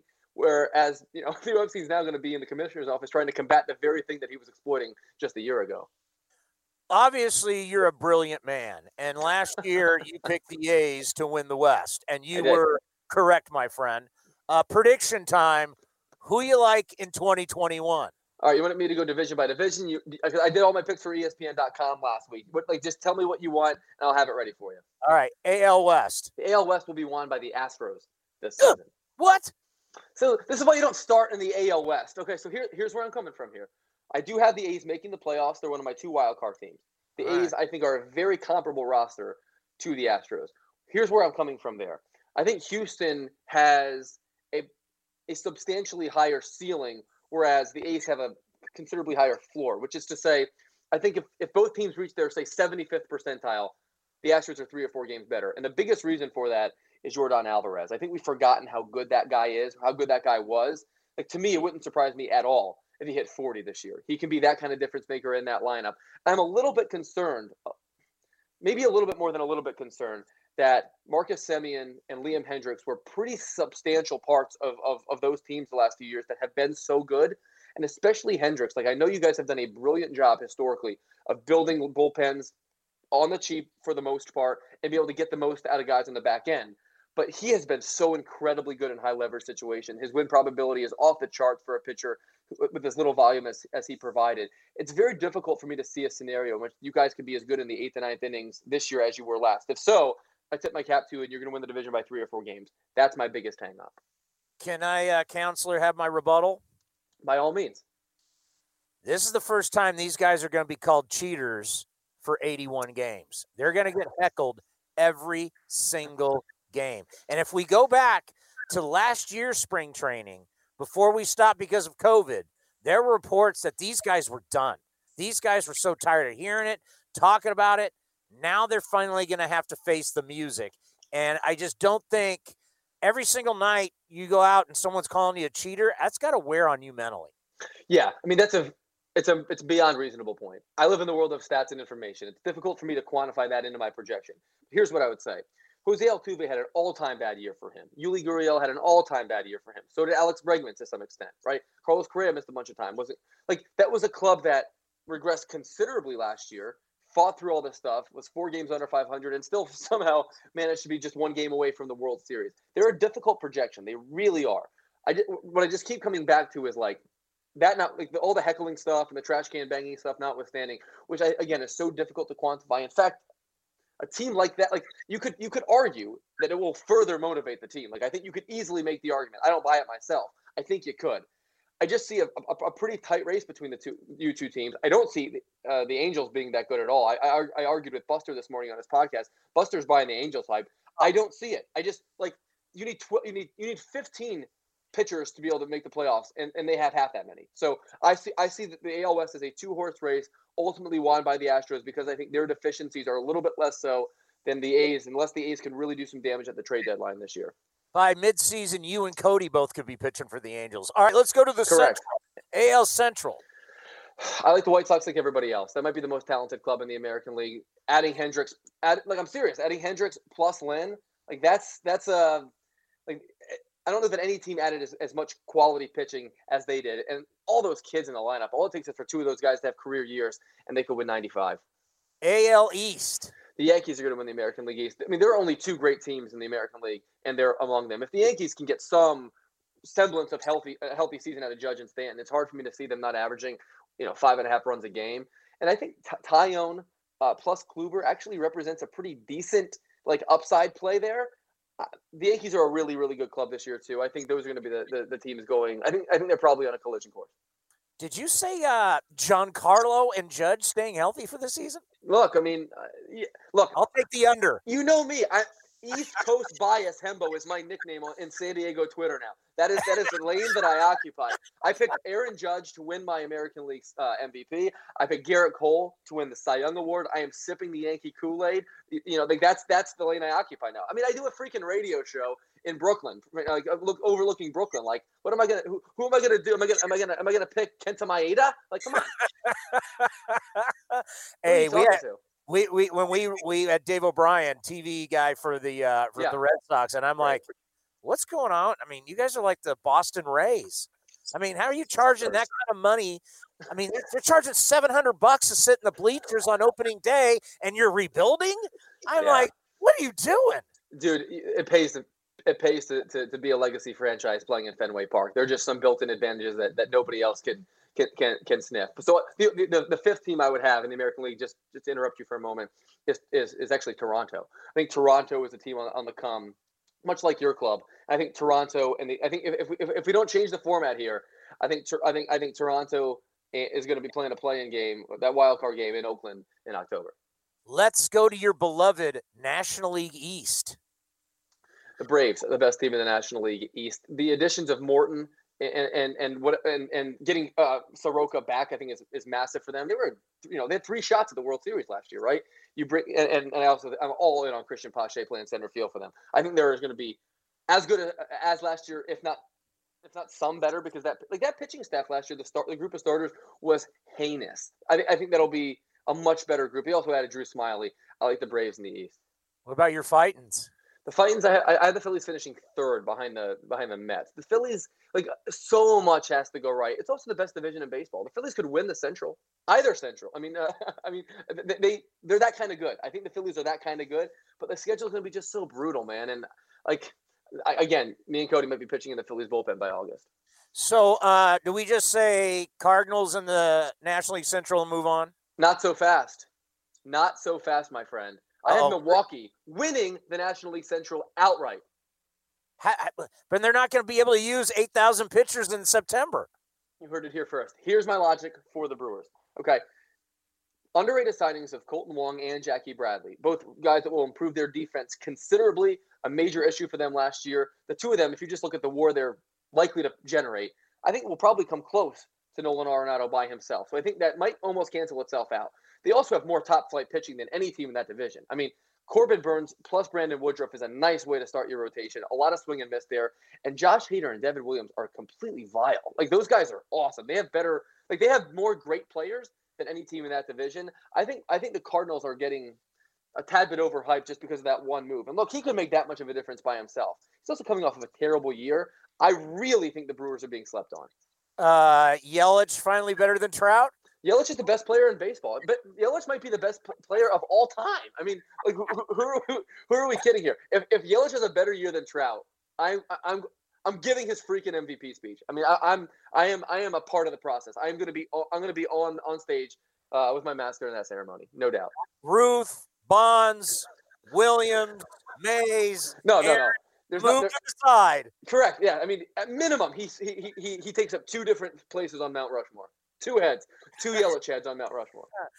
The National League West, it's a 2-horse race, and it's going to be a lot of fun because they don't like each other, the Padres and the Dodgers. Yeah, this is going to be a lot of fun to watch. I mean, because when you're about to brawl during the postseason, that's when the real rivalries start.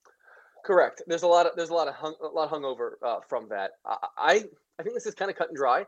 I think the Dodgers are going to win the division by so much that the Padres are going to be closer to finishing third than they are to finishing first. I think the Dodgers are that kind of good. We're like a 115 kind of win team. I really think they're a juggernaut. We'll see if they actually try to get there. And look, San Diego was terrific last year. They had the second best run differential in the sport. Just consider me a tad bit skeptical. Like, they put together an awesome roster, and AJ Preller deserves enormous credit for doing so. I think the pitching moves he's made actually are probably the ones that are gonna work out the best for him. They're going to score a lot of runs, as we know. But I'm just not sold on that team being anywhere close to the Dodgers over the course of a 162-game season. Call me crazy. Who's your World Series? I got the Braves and the Yankees in the World Series. So here's my thing. Like, the Braves are a tough team to peg, and they don't get a lot of national attention. I know they're going to score a ton of runs. They did last year, and they have pretty much that same lineup back, right? Last season, they were super close to the World Series, having gotten the worst starting pitching by any team in the history of the postseason. Any team that made the postseason ever, they had the worst collection of starting pitchers by ERA. You had Anderson for a full season. You have Fried, who's been awesome. Morton's going to make a big difference for them. Mike Soroka was an unbelievable rookie. It's easy to forget. That's just an organization that I trust, generally speaking. Sort of a pipe dream, I guess, because the Dodgers are clearly the favorite. But I think in a postseason series, obviously anything's possible. And I like the Braves to beat them. And I'll go with the Braves over the Yankees just to be different. I don't know when's the last time we could say this, but it seems like the National League right now is deeper than the American League.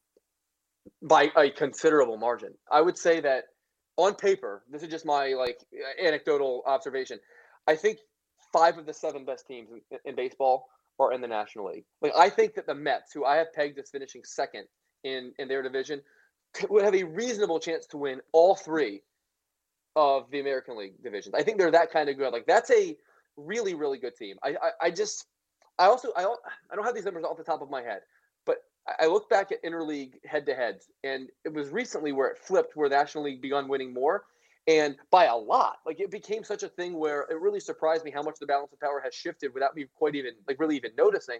I think it's going to be even more exacerbated this year when you consider the number of great players that have changed. In my research, I found that more free agent dollars were committed in the American League. But if you look at the biggest, the heaviest hitters that were moved this offseason, like, those guys are playing for National League clubs. I think we'll kind of see that in the standings. You guys did the piece on DeGrom and velocity going up as he gets older, which is not normal. You got what do you got on DeGrom?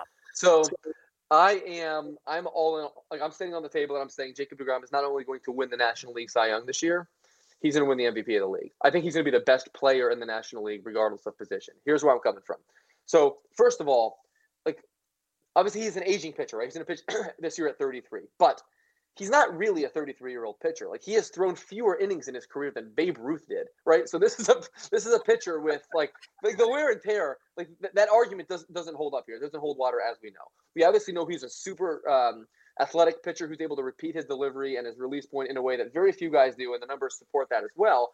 And, like, he's legit sitting 99 with 3 pitches, commanding it. We have never seen that before. Like, and nobody that can throw like he can throw have been able to command multiple pitches. And he's dotting it, dude. Like, it's like, if you watch him pitch in spring training, I've never seen anyone as good as him.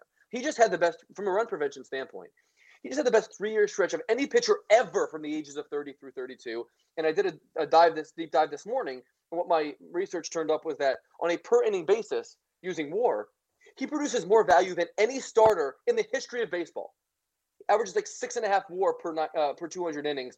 Pedro Martinez is second on that list, behind Jacob DeGrom. We're talking about like a guy who is sort of like in the midst of like an all-time great stretch, a legendary stretch. And look, he might regress some, and you could probably, like, if you're a statistical person who follows the trends and stuff, you'd probably say that's more likely because he's been so freaking good. I'm going the other way. I think Jacob DeGrom's sitting in the middle of his prime right now, and is going to have his best seasons in 2021. So it's Yankees, it's Braves, it's DeGrom winning the NBA. Should teams in the Central and Pacific time zone even play this year? No, we all just focus on the East Coast? I don't think so. This should be like an EPL situation where you all get relegated just because I can't watch you play. I go to bed at 8 o'clock at night. I wake up at 4 o'clock to do my elitist show on the East Coast, right? So if I don't have the opportunity, like, honestly, the East Coast team should play from 7 to 8. They should be done, and nobody else can play. So I'll just get to watch those hour of games. I mean, look, Fernando Tatis might as well retire, as far as I'm concerned. Are you back in studio yet? I'm going in like 4 days a week now. How's that feel? Feels great. I got we got the TV show from 8 to 10 now on the East Coast, and I'm helping out Greeny on his radio show. Hashtag Greeny. You might know me as hashtag Hembo on the show. I'm on with him from 10 to 12, and we just kick it around. So I'm having a really good time with it. It's nice to feel like somewhat normal again. Sitting there without a mask on and talking sports. It's what I've always wanted to do, and I'm getting to do it now, and the circumstances are improving over here. Cody and I, opening day will be the first time we've been to a game since the 2019 wild card game against the Rays. Wow. That crazy? It's gonna smell so good in there. Like it's like everything. Like you're gonna get tingles, man. When that national anthem is played and you get that waft of cigar coming up, like you're gonna weep. I might cry. I mean, you're gonna weep. I seriously, I want to get out of my house so bad. Like my wife's like, "You're going back?" I went, "Yeah, I got to get away from you." No, my wife is utterly sick of me too. I'm surprised that we're still together. But I'm with you. Like is she back too? No, she's stuck at home, so she's got the cabin fever. So, but I'm telling you, like that's what makes baseball special. Like the in-game experience, the in-person experience at a baseball game is a singular experience. It's second to none in sports. Like when everything else opens up, like that's like the thing I am most looking forward to is spending $6 for a hot dog and $9 for a lukewarm beer. Like that is the thing. Like I'm gonna sit. I'm telling you, man. Like there is nothing like it, and I'm never gonna take it for granted again. I know, and and let's end on this because I think this has been real special. Is how much the players are acknowledging the fans and how much they miss the fans.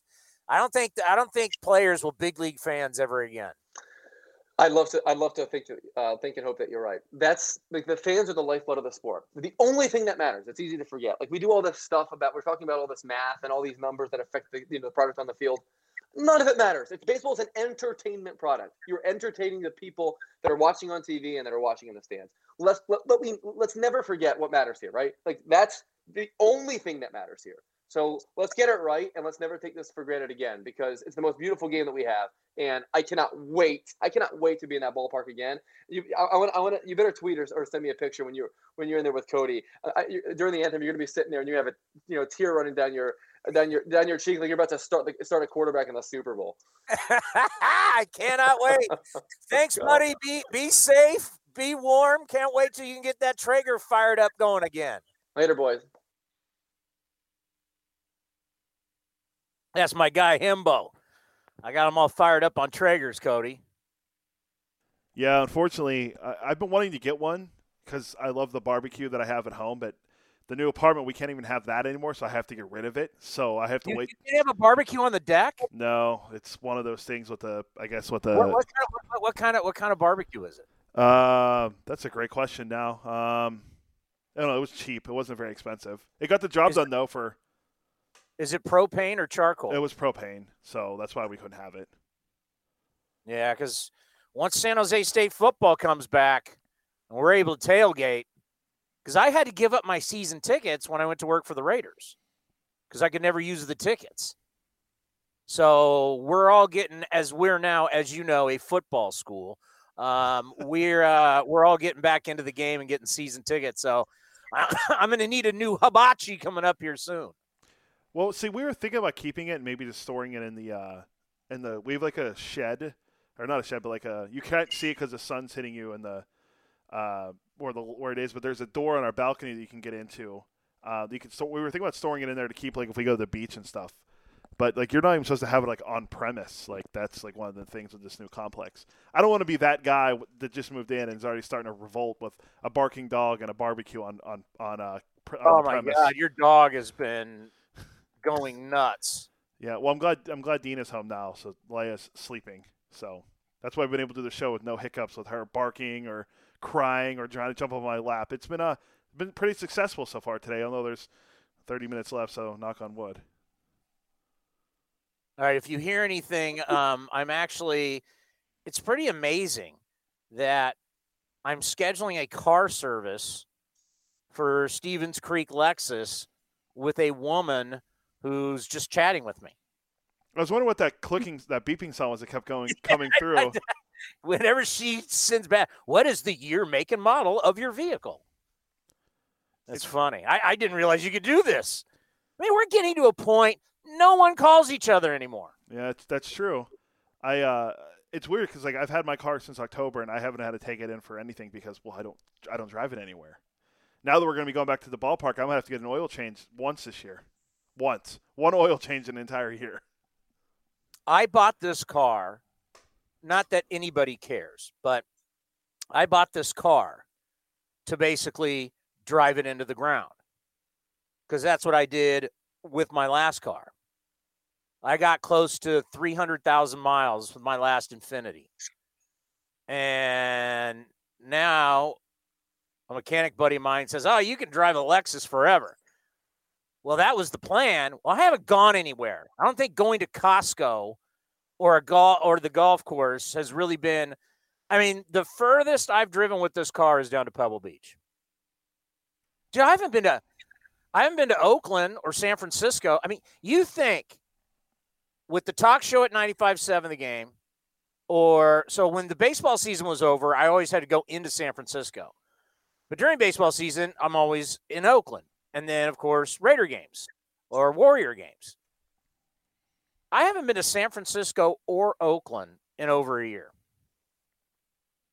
That's crazy. When I used to spend well over 100 days a year at that complex, whether I was at the Oakland Coliseum or formerly known as Oracle Arena. I see she responded.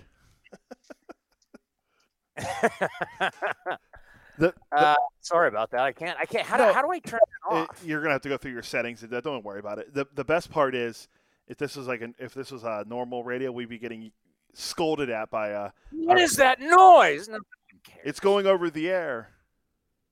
Hey, you want to just go to Dalton Jeffries now? Yeah, that works. What thing about Dalton Jeffries, as you think about Bay Area, he was gonna go to Stanford. And then ends up going to Cal. If you know anything about that rivalry, especially in baseball, I bet no one forgot that. You know what I mean? Oh, totally. And I bet the Stanford players knew, oh, yeah, you were going to come here, but then you chose the enemy? Oh, I bet that would have been fun to watch back in the day. But he's got good stuff, and he could be a future piece of the starting rotation for your Oakland Athletics. Here is Dalton Jeffries. Dalton, it's great to have you back on the program. How have you been? Yeah, I'm great. Thanks for having me. I appreciate it. Spring is just so interesting, especially for someone like yourself where you're trying to, put the impression on the coaching staff and the front office to say, I'm ready to pitch in the big leagues. Right. I mean, I think the big thing coming into spring training was just to be as consistent as possible and go out there and try to be the same guy every time I pitch and make it known that, that's where you're going to get when you put me on the mound. So that was the big thing. Just how different has this offseason and this spring been because of COVID-19? It hasn't really been super different. I mean, we got a little taste of it back in 2020 and, it had its ups and downs with, travel and everything like that. But I mean, it was good. We were able to, I stayed in Arizona, off-season workout went well. And then came into spring training. We got our leash loosened a little bit as far as protocols. So everything's been really smooth now that we, had that trial run in 2020. You think about this ball club and where they are heading into this season. Just talk about the confidence that you've seen with this group inside the clubhouse getting ready for this season. Oh, I mean, it's been electric, to say, for lack of a better word. We got Chappie back, and we lost a few guys in the bullpen, but we were able to get those guys back, and all the guys have acclimated really well. We have a really great clubhouse where it's really easy to come in and make a statement and make friends, and everyone's very approachable. So we're all very excited. We got a little taste of what we wanted last year, and we came up short, but this year it's going to be an exciting year.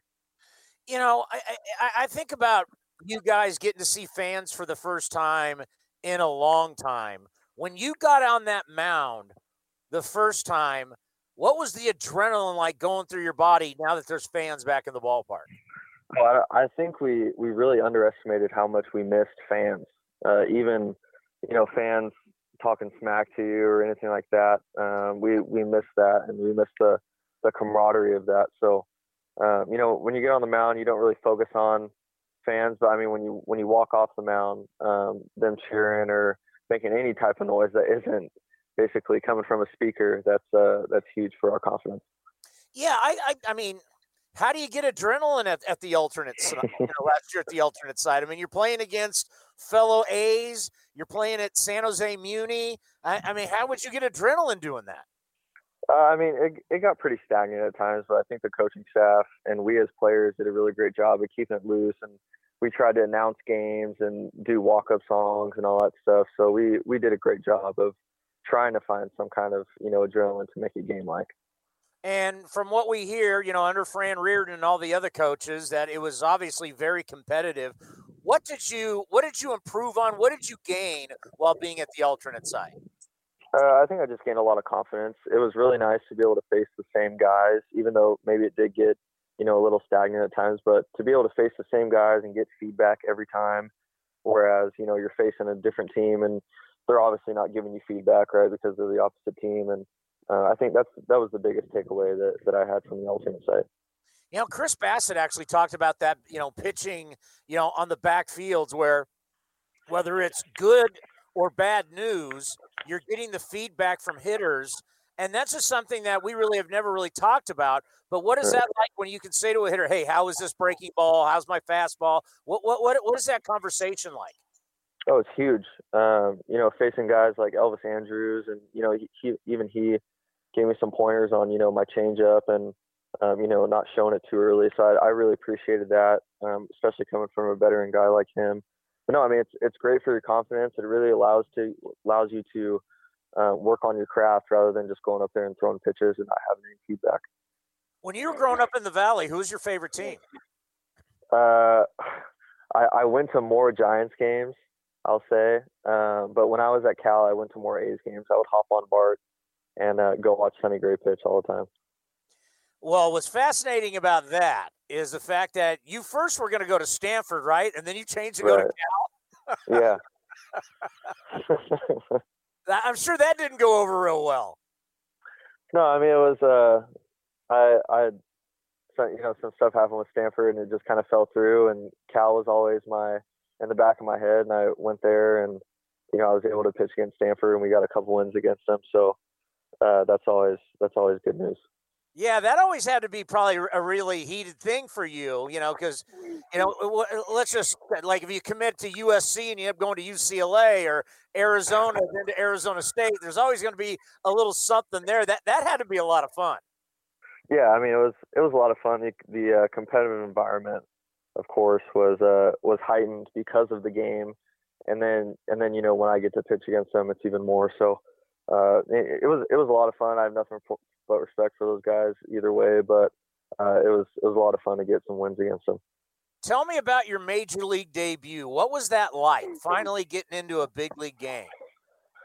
It was awesome. I mean, the results weren't great, obviously, but I went into it with a mindset of, hey, I'm just gonna have fun, and whatever happens. I came a long way to get there, and I'm just gonna enjoy it no matter what the result. And Jonah Heim did a great job of calming me down a little bit, and the best thing the A's could have done for me was send me back out there for that second inning, because that was just huge for my confidence, getting those 3 outs in the second and going into the off season confident, that I can get guys out. When you're finally going to make your major league debut, and this is something you've dreamed about your entire life, this is what you want to be. You want to be a Major League Baseball player. How do you sleep the night before? What is that like?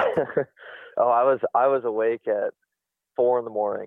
and I couldn't fall back to sleep to save my life. But I mean, it was just so much fun. I really embraced the whole process of it. Of I know I'm going to be amped up, and I know I'm going to have a lot of adrenaline. And it was just great. I mean, the guys in the clubhouse were nothing but supportive and happy for me, and it was just a lot of fun. I got to tell you, there's a lot of people predicting that each team is going to go through a lot of starting pitchers this year. Scott Emerson has said there's no data to prove that. Just how do you think last year, 60 games, not a full season, stop in spring training, then summer camp, and just how do you think that's going to affect starters this season? I don't think it should affect them much. We had if anything, I think we'd be a little bit more fresh to go. I mean, the guys that came off a lot of innings the previous year are obviously, more in tune with their bodies and trained well, to go another, 150 plus innings. So I don't think there's going to be much change. I know with the A's, we have so many young, great pitchers that, if someone did need a break or if something happened, then we'd have guys that were ready to go. So I don't think it should affect it much. Our guys look great. Manaea, Montas, Bassett, Luzardo, Puck, all those guys look really good. So it should be a fun and exciting year. I'm so glad you said that because there's been a lot of negative Nancys out there talking about how it's just going to be so tough for pitchers. And I'm like, a lot of you guys, you've been throwing for so many years. I mean, why wouldn't a little break kind of make you fresher? Right. It was, like I said before, I think guys like Bassett and Montas and Manaea, those guys that have gone, multiple years in the big leagues and have gone, 150 plus innings, they're in tune with their bodies where they know what's going on. Same with Luzardo and same with Fiers. I don't really think it would affect those guys. I mean, if you ask those guys, they say, yeah, it wouldn't affect us at all. I mean, they're ready to go. They look great. I think being on the backfields for the first, couple of weeks of spring training really helped them a lot too. Just, finding their cues and really getting to know themselves. And, it should be fun to watch. One of the big things that we're going to talk about pretty much all year long is going to be, the baseball. It's a deadened baseball. Have you noticed any difference in the baseball? I haven't noticed any difference in baseball. I haven't really talked about it with a lot of guys. So I guess we'll see come the season and come the end of spring training here. But no, the ball feels the same to me. I don't really use any seams, so I can't really see if the seams are higher or lower or anything. But I haven't really looked into it. Well, hey, man, we really appreciate you stopping by. Stay healthy, and I'm sure we're going to be seeing you in Oakland at some point during the season. Can't wait to watch you pitch. Yeah, I appreciate it. Thanks for having me. Yeah, some people believe that you're going to need a lot of starting pitching this year. We've seen a year where the A's have started 13 different guys. And we have no idea if they'll even be using the opener. Cody's baby. But I have a feeling we're going to see him this season at some point. He's having a good spring. In 13 innings, he struck out 20 batters, and he's only given up, I think, 2 earned runs. So, he made his Major League debut last year against Texas. You could tell he's a little nervous. It wasn't a very good outing, but he's pitching well in spring training for you to think that he could be the 5th starter if Mike Fiers isn't ready to go for opening day. And A.J. Puck, I think, is going to start Saturday. So, Puck is going to get one more shot at it. But if he doesn't make the rotation, you better bet next week if it comes out that he's going to be in the bullpen. I'm owning it that I called it. He's going to be a reliever. So Saturday's a big day for A.J. Puck. But Jeffries has pitched well. He's been really, really good for the A's this spring training. Same with Cole Irvin, also a friend of the program, Cole Irvin. He's pitched very well, too. Apparently that go-kart racing he does before spring training, it must have put him in a good mindset because he's pitched really well, too. Who? Cole Irvin. Remember when we talked to him? He was at the yeah. He was in the go-kart racing before he came on. Where was that? Was that in Florida? I think it was North Carolina because he wasn't far from where Emo lives. Oh, okay. You know what I'm picking up tonight? Aren't you? Is this your ring? You finally getting it?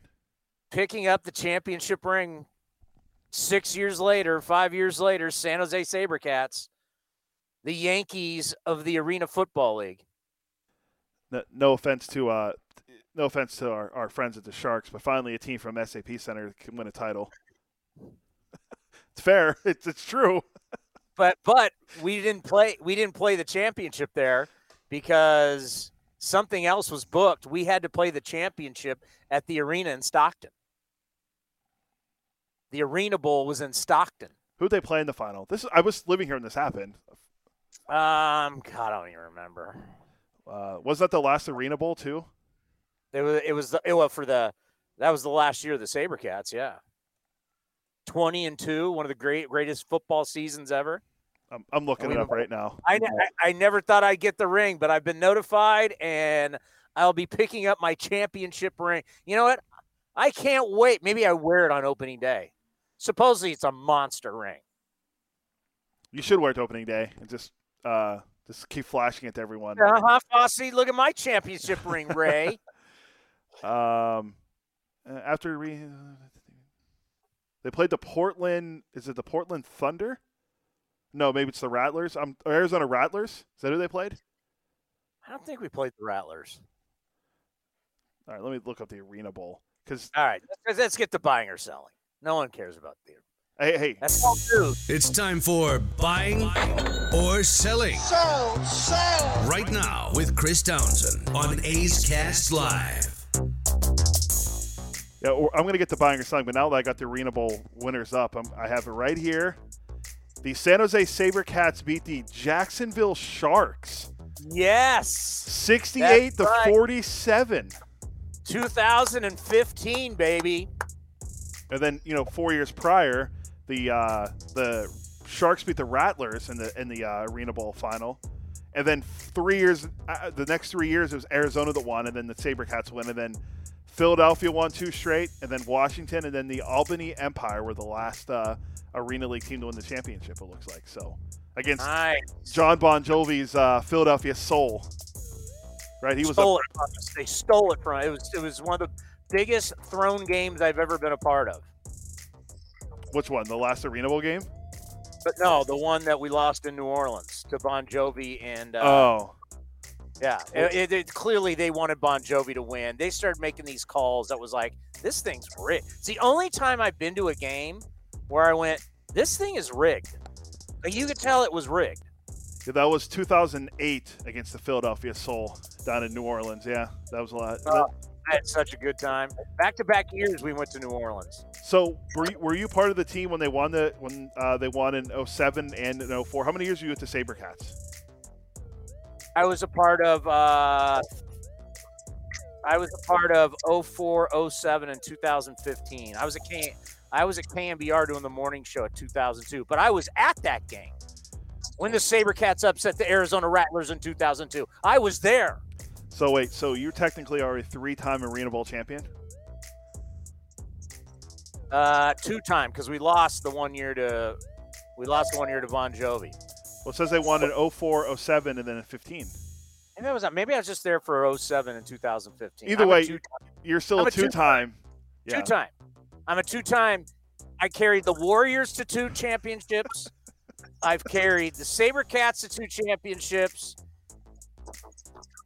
I guess, can we say I carried the A's to a playoff victory, finally? Don't forget, you also brought a WrestleMania to Levi Stadium one year, too. I carried Jack Del Rio and the Raiders into the postseason.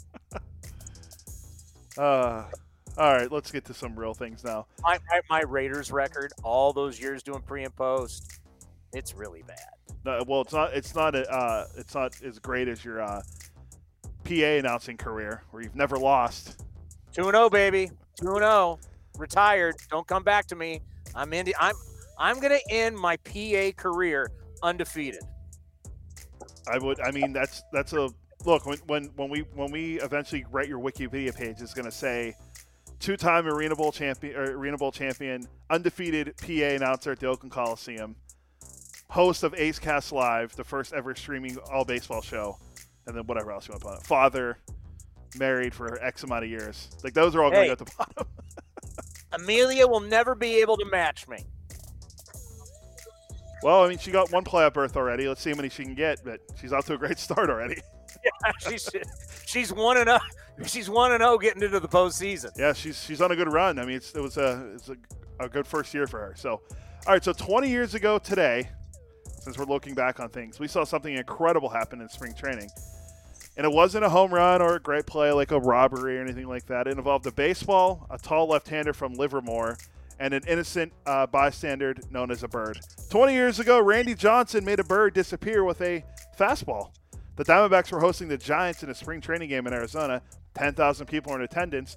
Former A's #1 draft pick Kyler Murray's uncle Calvin was the batter when the bird disappeared. Now here's what his quote was. My initial reaction was the ball had exploded. I thought it was a practical joke or something, that he threw some tricked up exploding fastball.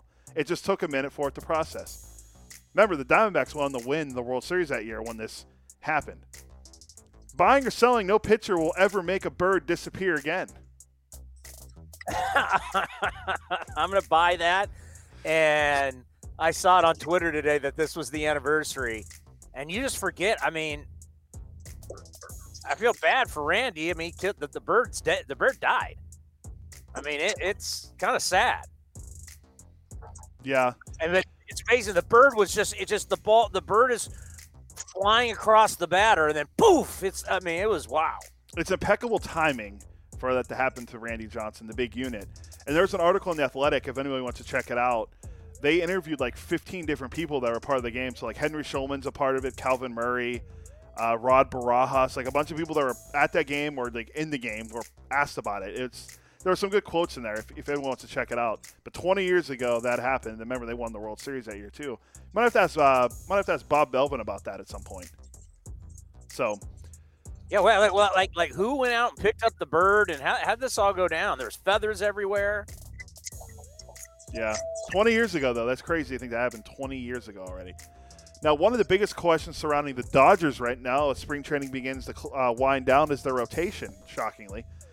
We know they have Kershaw, Buehler, and Bauer, who all got rocked by the Mariners, I believe, over the last few days. Bauer did not look good. Either to Buehler, they gave up a bunch of home runs. But what about the other two spots? Well, there are 4 guys competing for those 2 spots. Julio Urias, Dustin May, a.k.a. Ginger Guard, Tony Gonsolin, the pride of St. Mary's, and David Price, who's coming back after opting out last season. So this will be his first year with the Dodgers. Urias has made 4 starts, posting a 1.74 ERA and striking out 9 over 10 1/3 innings. Dustin May pitched against the Padres over the weekend and hit 100 and struck out 7 in 3 2/3. Gonsolin struck out 5 over 4 1/3 on Sunday against the Giants. And David Price has a 2.70 ERA and has struck out 4 in a little over 6 2/3 innings so far this spring training. Price says he feels extremely healthy. Now, here's what Price said back in early March. I want my teammates to know that I want us to be the best version of the Dodgers that we can be. And whatever that entails me doing, I'm okay with that. I've done this for a long time, and I know that we have a tremendous amount of talent in our young guys. And those guys deserve the opportunity to go out there and be starters. If me going to the bullpen gives those guys more opportunities, I'm all for that. MLB.com projects that Gonsolin and Urias make the rotation. Buying or selling, David Price will start the year in the bullpen for the Dodgers. I don't know, I'll buy that. But all those names you just mentioned, my God, the depth they have at starting pitching. When Ginger Guard can't make the rotation. It's an embarrassment of riches for them. It really is. And they got Josiah Gray pitching in the minors, is like the next wave of guys for them as well coming up. So they have guys all around them. Now their bullpen is shaky at best, even though Kenley Jansen's velocity's up, so be excited about that if you're a Dodger fan, I guess.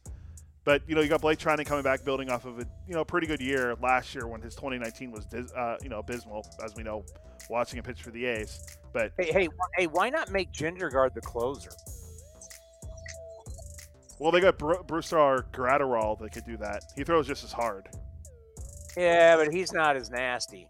No, I agree with you, and I think that'd be a good role for Dustin May, because if you're looking to use him as just a guy to get a couple innings after a starter, fine. But, I mean, put him in a high-leverage situation, because I think he'd be great at it. Like I said about A.J. Puck, like Josh Hader's been, even Devin Williams and the Brewers. There are a lot of good relievers out there, and I think Dustin May could be one until they want to make him a starter again, which who knows when that'll be, because apparently he might not make the rotation out of spring training right now anyway. So speaking of Josh Hader expects to remain more of a traditional ninth-inning closer this season after occasionally working multiple innings earlier in his career. Now here's what he said. The closer role is a good fit, especially with the bullpen arms out there we have. Now, Craig Counsell said Hader will largely fill the same role as last season. Hader acknowledged that working multiple innings can be a grind and said he appreciated a more defined ninth inning assignment last season. The ups and downs are what's more taxing than anything, especially the amount of pitches. That's something that wears and tears on you over the course of a season. Now, Hader turns 27 in April. He pitched in just 19 innings in 21 games last season. But prior to that, he worked in 80 and a third innings in 55 games in 2018 and 75 and two-thirds in 61 games in 2019.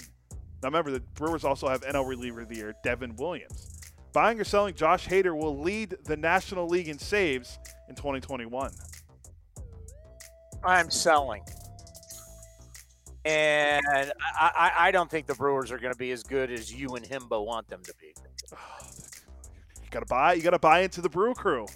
I'm not buying into the. I love the unis, great unis, but I'm not buying into the Brew Crew. As you heard Hembo say, this is the year Christian Yelich becomes the best player in baseball.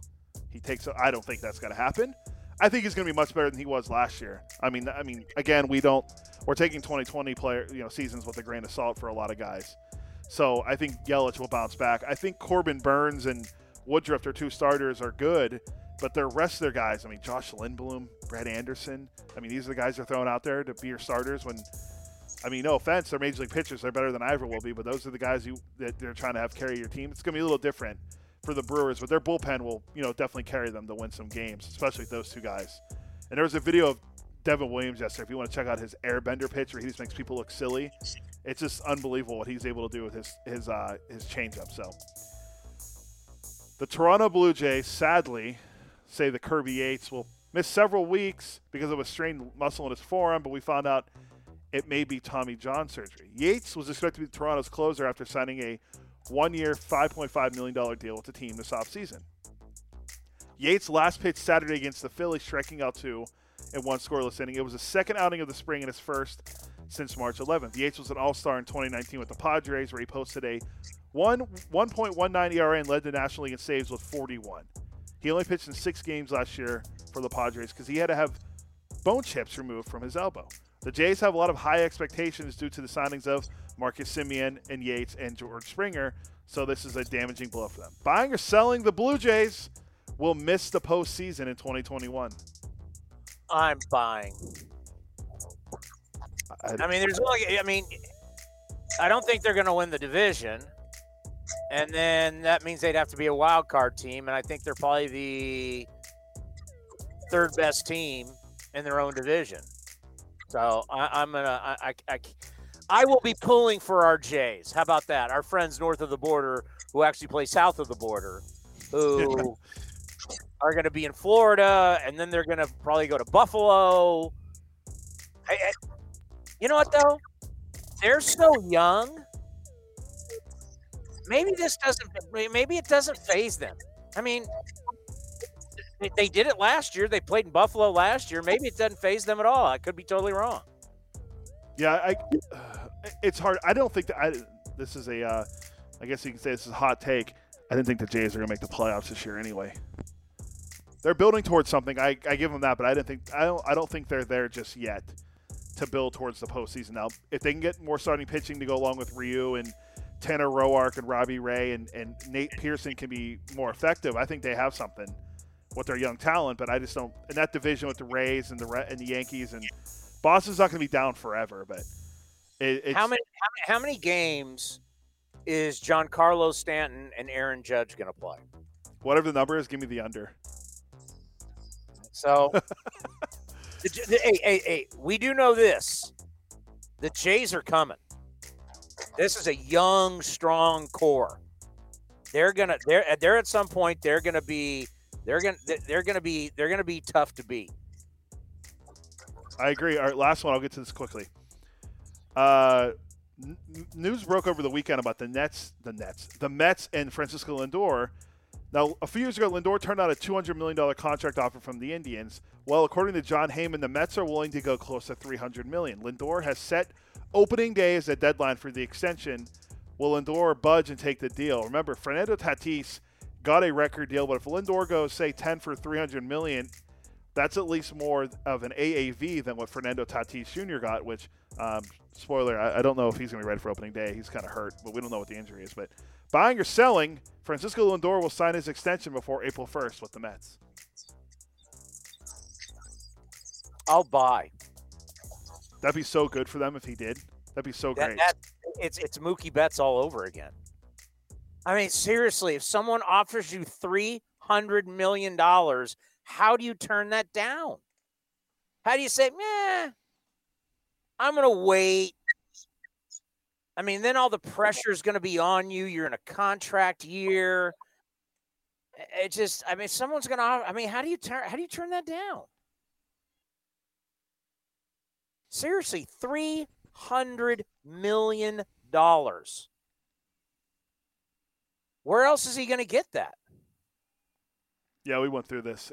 It's tough to find anywhere for him to get it. And the follow-up to that would be buying or selling. A Mets fan will put a billboard in Cleveland thanking them for Francisco Lindor. I doubt that. But, like, seriously, when like Acuna Jr. signed his deal and people are like, he could get a lot more. Like, someone's saying here, you put your signature on this contract, and I guarantee you 100 and whatever you signed for, 15, 20 million or whatever. 120, yeah. Like, how do you turn that? Why do you say no to that? I mean, how do you really say no to someone saying, I'm going to give you $300 million? What happens if you go out and completely shatter your knee?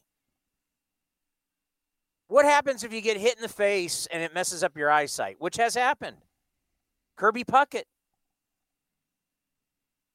I mean, here's a chance to grab $300 million for your family. I mean, that makes sense, right? Yeah, no, I don't know how you, like, when we see these things about players turning down deals. Now, he turned down the $200 million, and we saw earlier today, apparently according to John Heyman also, that after the Astros gave Lance McCullers 5 years, $85 million, or the Madison Bumgarner deal, Carlos Correa apparently was offered a 6-year, $120 million deal, and he turned it down. Now, I think he can get more money than that in the open market, because I still think hasn't even tapped his potential yet. But with Lindor, I definitely think that you can't turn down $300 million. And you're going to be playing in New York. It's not like you're getting $300 million to play in Seattle or $300 million to play in Tampa. You're getting it to play in New York City. Who was the guy that turned down over $100 million? God, who was that? And then never got anything close to it again. There's somebody out there that turned down a huge contract, bet on themselves. This is a different guy, but Tim Lincecum. Yeah, he's one. He turned down over $100 million, never made that. God, but there's a hitter. The guy that always comes to my mind for this is Mike Moustakas, but he didn't get offered that from the Royals. He got offered a bunch of money. No. I want to say Ian Desmond. No, that's not it. Yeah, he got offered $70 million from the Rockies. Somebody turned down $100 million and just never even come close. I mean, look at Lincecum. He was offered he was reportedly offered around $100 million or a little bit more. Yeah. And look at him. He was out of. He after a couple of years, he was barely even in baseball. Yeah, 32 years old, and he made $2.5 million from the Angels. Had 100. Now he ended up making $100 million in his career. His arbitration was really good, but he'd have a lot more money if he would have took the Giants offer. He gambled on himself and failed. That's unbelievable. All right, so that's going to do it for A's Cast Live. Are we playing the 3-hour and 17-minute bloodbath, the A's over the White Sox, or are we replaying the show? So we're going to replay the show, and then the A's dismantling of everyone's favorite AL Central, Chicago White Sox, on the where? I guess if it's not the north side, it'd have to be the south side. That's correct. The Southsiders get it handed to them by the A's. Essentially, no Chapman, no Olsen, but Seth Brown and other guys. I think they had 4 home runs in the game. What deadened baseball are you talking about? And Tony La Russa is going to use a ton of pitchers. Can't wait. All right, we'll be back on Friday from 4 to 7 on Friday? tentatively 4-7, but if we have a 3-hour and 17-minute long game again, we'll see. And then after that, folks, next week will be on Monday, and then Wednesday, the day before opening day, and then starting Thursday, we're back Monday through Friday. It's game on. Cannot wait. Thank you for listening, everybody. Be safe, and we'll see you on Friday. This has been a presentation of the Oakland Athletics.